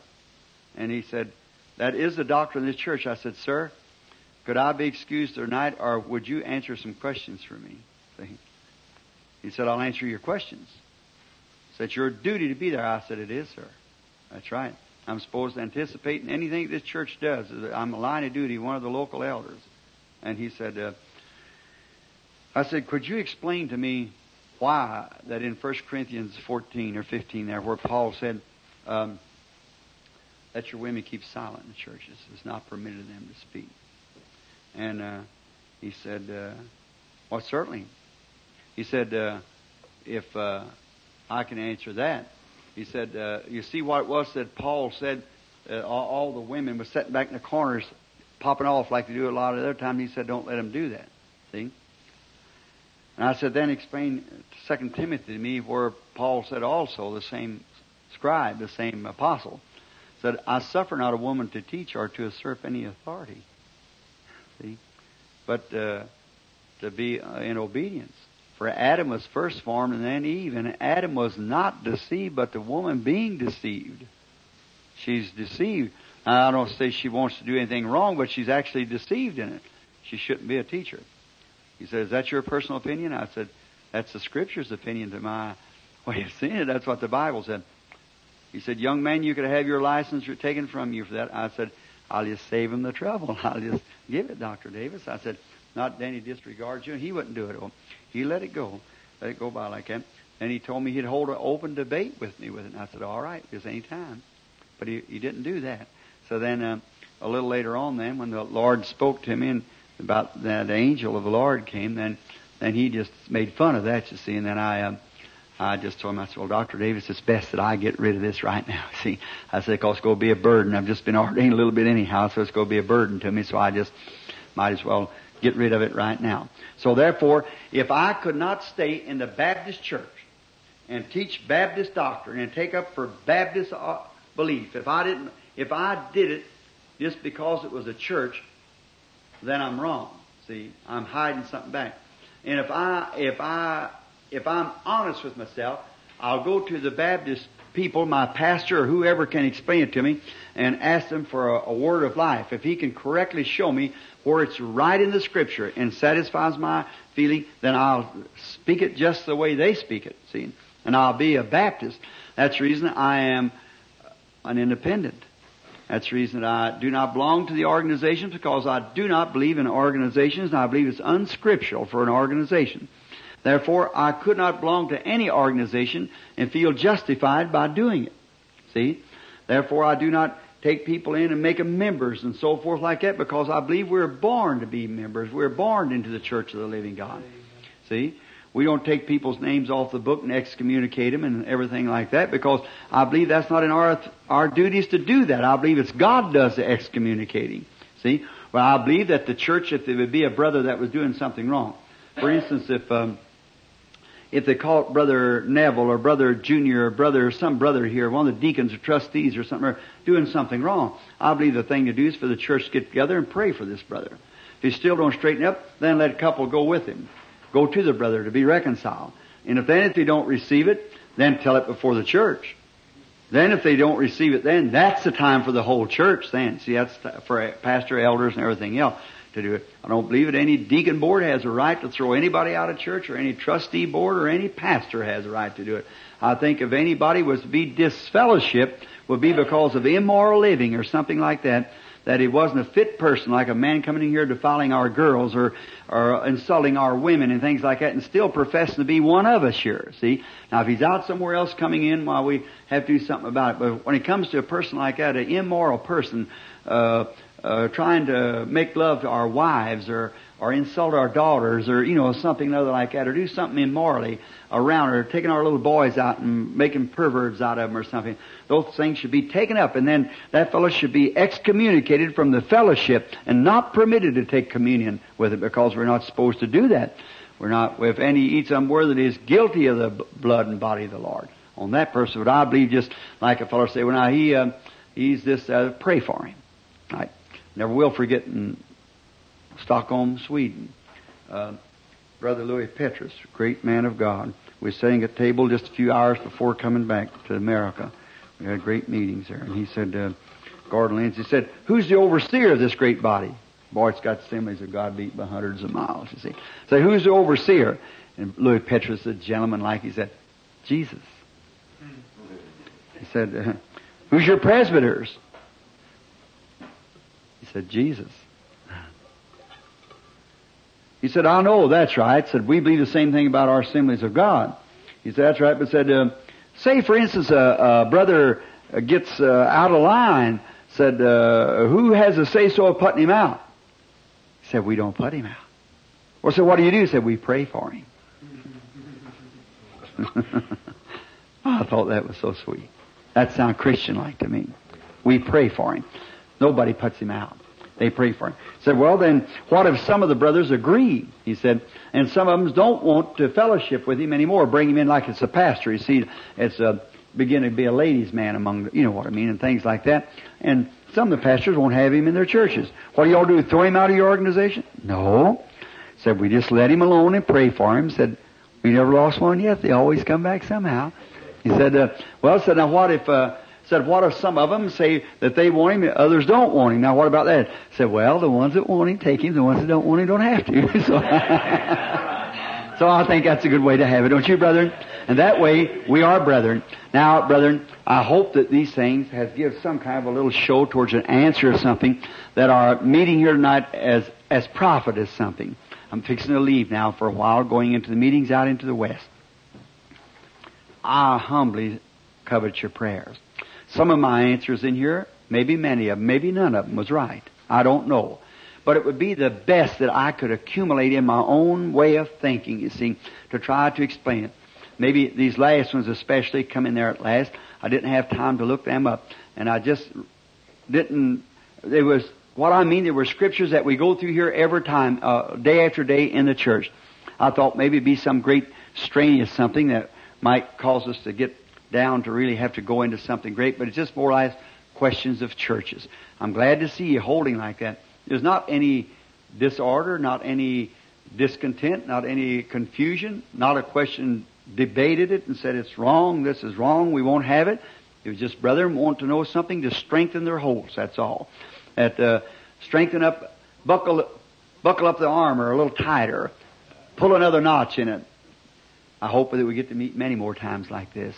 Pull up the armor. And you remember, brethren, my armor needs pulling up too. So you pray to God for me, that God will help me and pull up my armor a little tighter, that I don't get so loose with things. And the life that I live and the things that I do, may I do it with more spirit of humility, more anxious to do it, and God give me a heart to do it more than I ever have had before. I pray the same thing for you all. God bless you. I've held you here a long time. It's right now 5 minutes to 11. And now, Brother Neville, I found out it's only about 900 and something miles over there. I'm not going to leave until Monday morning. But I want to be here Sunday for Sunday school. I'm coming as your guest to listen to you preach. You see, Sunday. Well, brother, yes, brother Neville, here's the reason, brother. I love you, and you've always been so considerate and offering the pulpit just like I was a senior elder to you or something. But I've never felt that way, Brother Neville. I've felt that we are brothers. Brother Ruddle, Brother Junie, and all you brethren, all of you, we're just brothers together, you see. But what the reason of it, I'm just a teeny bit hoarse now, I see. And I've got 6 weeks straight of constant battle, you see. And I just want to maybe start, if I can, thought after this meeting tonight, that'd give me Friday, Saturday, and Sunday to rest before starting the meetings out there. And Brother Junie, as soon as we get back, one time coming in, I got to come down and see you again. I want to come out. I passed your little church out there yesterday, I believe. My wife said, I think, is out there by the railroad track, Glen Helen Park. I'd like to come out there and talk to those Sellersburg folks. Fine. Brother Ruddle, bless your heart. I like to come out. You got a fine bunch of people. You sat there tonight listening just like you was an old elder taking it in. Brother Beeler over there is one of our evangelist brothers. I hope sometime I can meet one of your meetings somewhere, brother. Can do some influence. Have something to say, somewhere to boost it along. I've always got a good word for you, for anybody. You and to Brother Stricker here. And evangelist, Brother Collins here, which I believe someday will be a full-time minister in the work. Man who are gallant man, real man of faith. God be with you all. And you deacons, you trustees, you brethren. I believe you're, brother here, I can't think of his name. You're, Caldwell. You're just, you're one of the elders or something, aren't you? Or just a minister.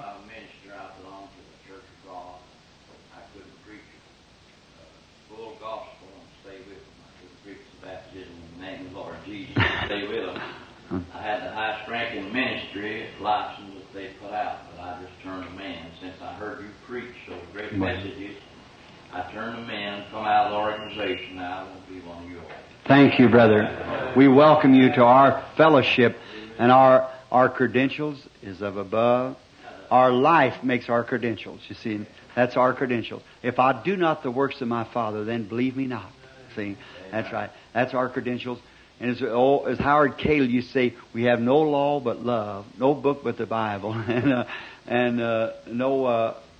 no creed but Christ. That's right. No law but love, creed but Christ, book but the Bible. We're Brother Caldwell, we're happy to have you. You come out of a great organization, the Anderson Church of God, I suppose. Cleveland Church, Pentecostal Church of God. Oh, yes. Oh, yes, I've been out there. I believe I was out there with Brother Neville or Brother Woods one time. We got a dog or hound dog from somebody that went to your church out there, and I got standing on the steps out there and talking about you. Well, I'm sure. Oh, that's right, Brother Burns. That's right. Oh, yeah.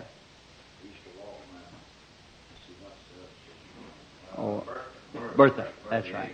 Oh, that's wonderful. Brother Rook over there. He's become a pastor now, or evangelist, I believe. Is that right? Or are you pastoring? Evangelist. I want to comment you, Brother Rook. I've heard some great work you're doing for the Lord. I heard you went to Indianapolis, or was going to Indianapolis, and had services and won souls to Christ. God be with you, Brother Rook. I'm sure glad to see you. Seeing you out here, this old tractor out here, running around out here in this fertilizer's yard out there. Well, see you out trying to do something for the Lord. Glad He called you to the ministry. Ever hold Him before you, brother. God bless you. Don't compromise on nothing, but do it with the sweetest spirits you can do it with. Let your message always be seasoned with the sweetness of the Holy Spirit. And Brother Stricker?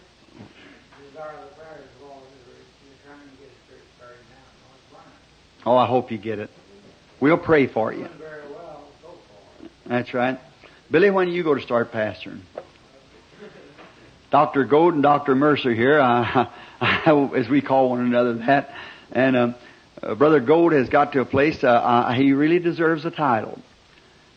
He can load shells now.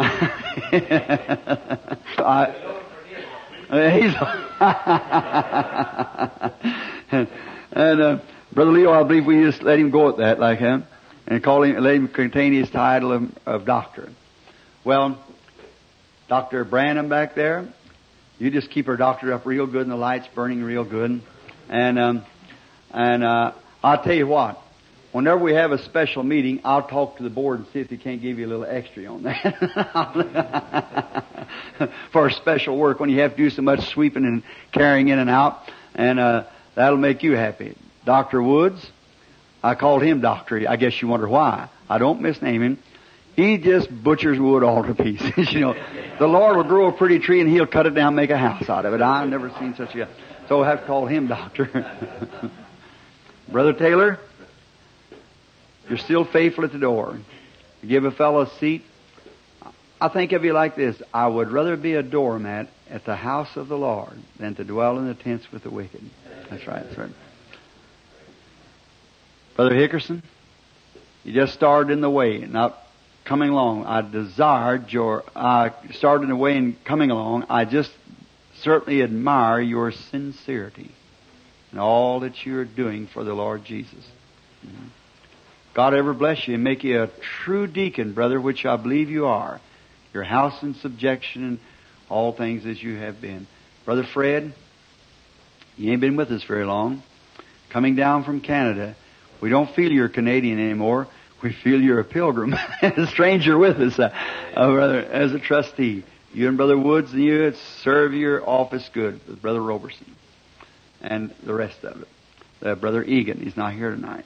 And Brother Roberson, you've been a real help to me. Brother Roberson, along with others, in this tax case that we're under, this is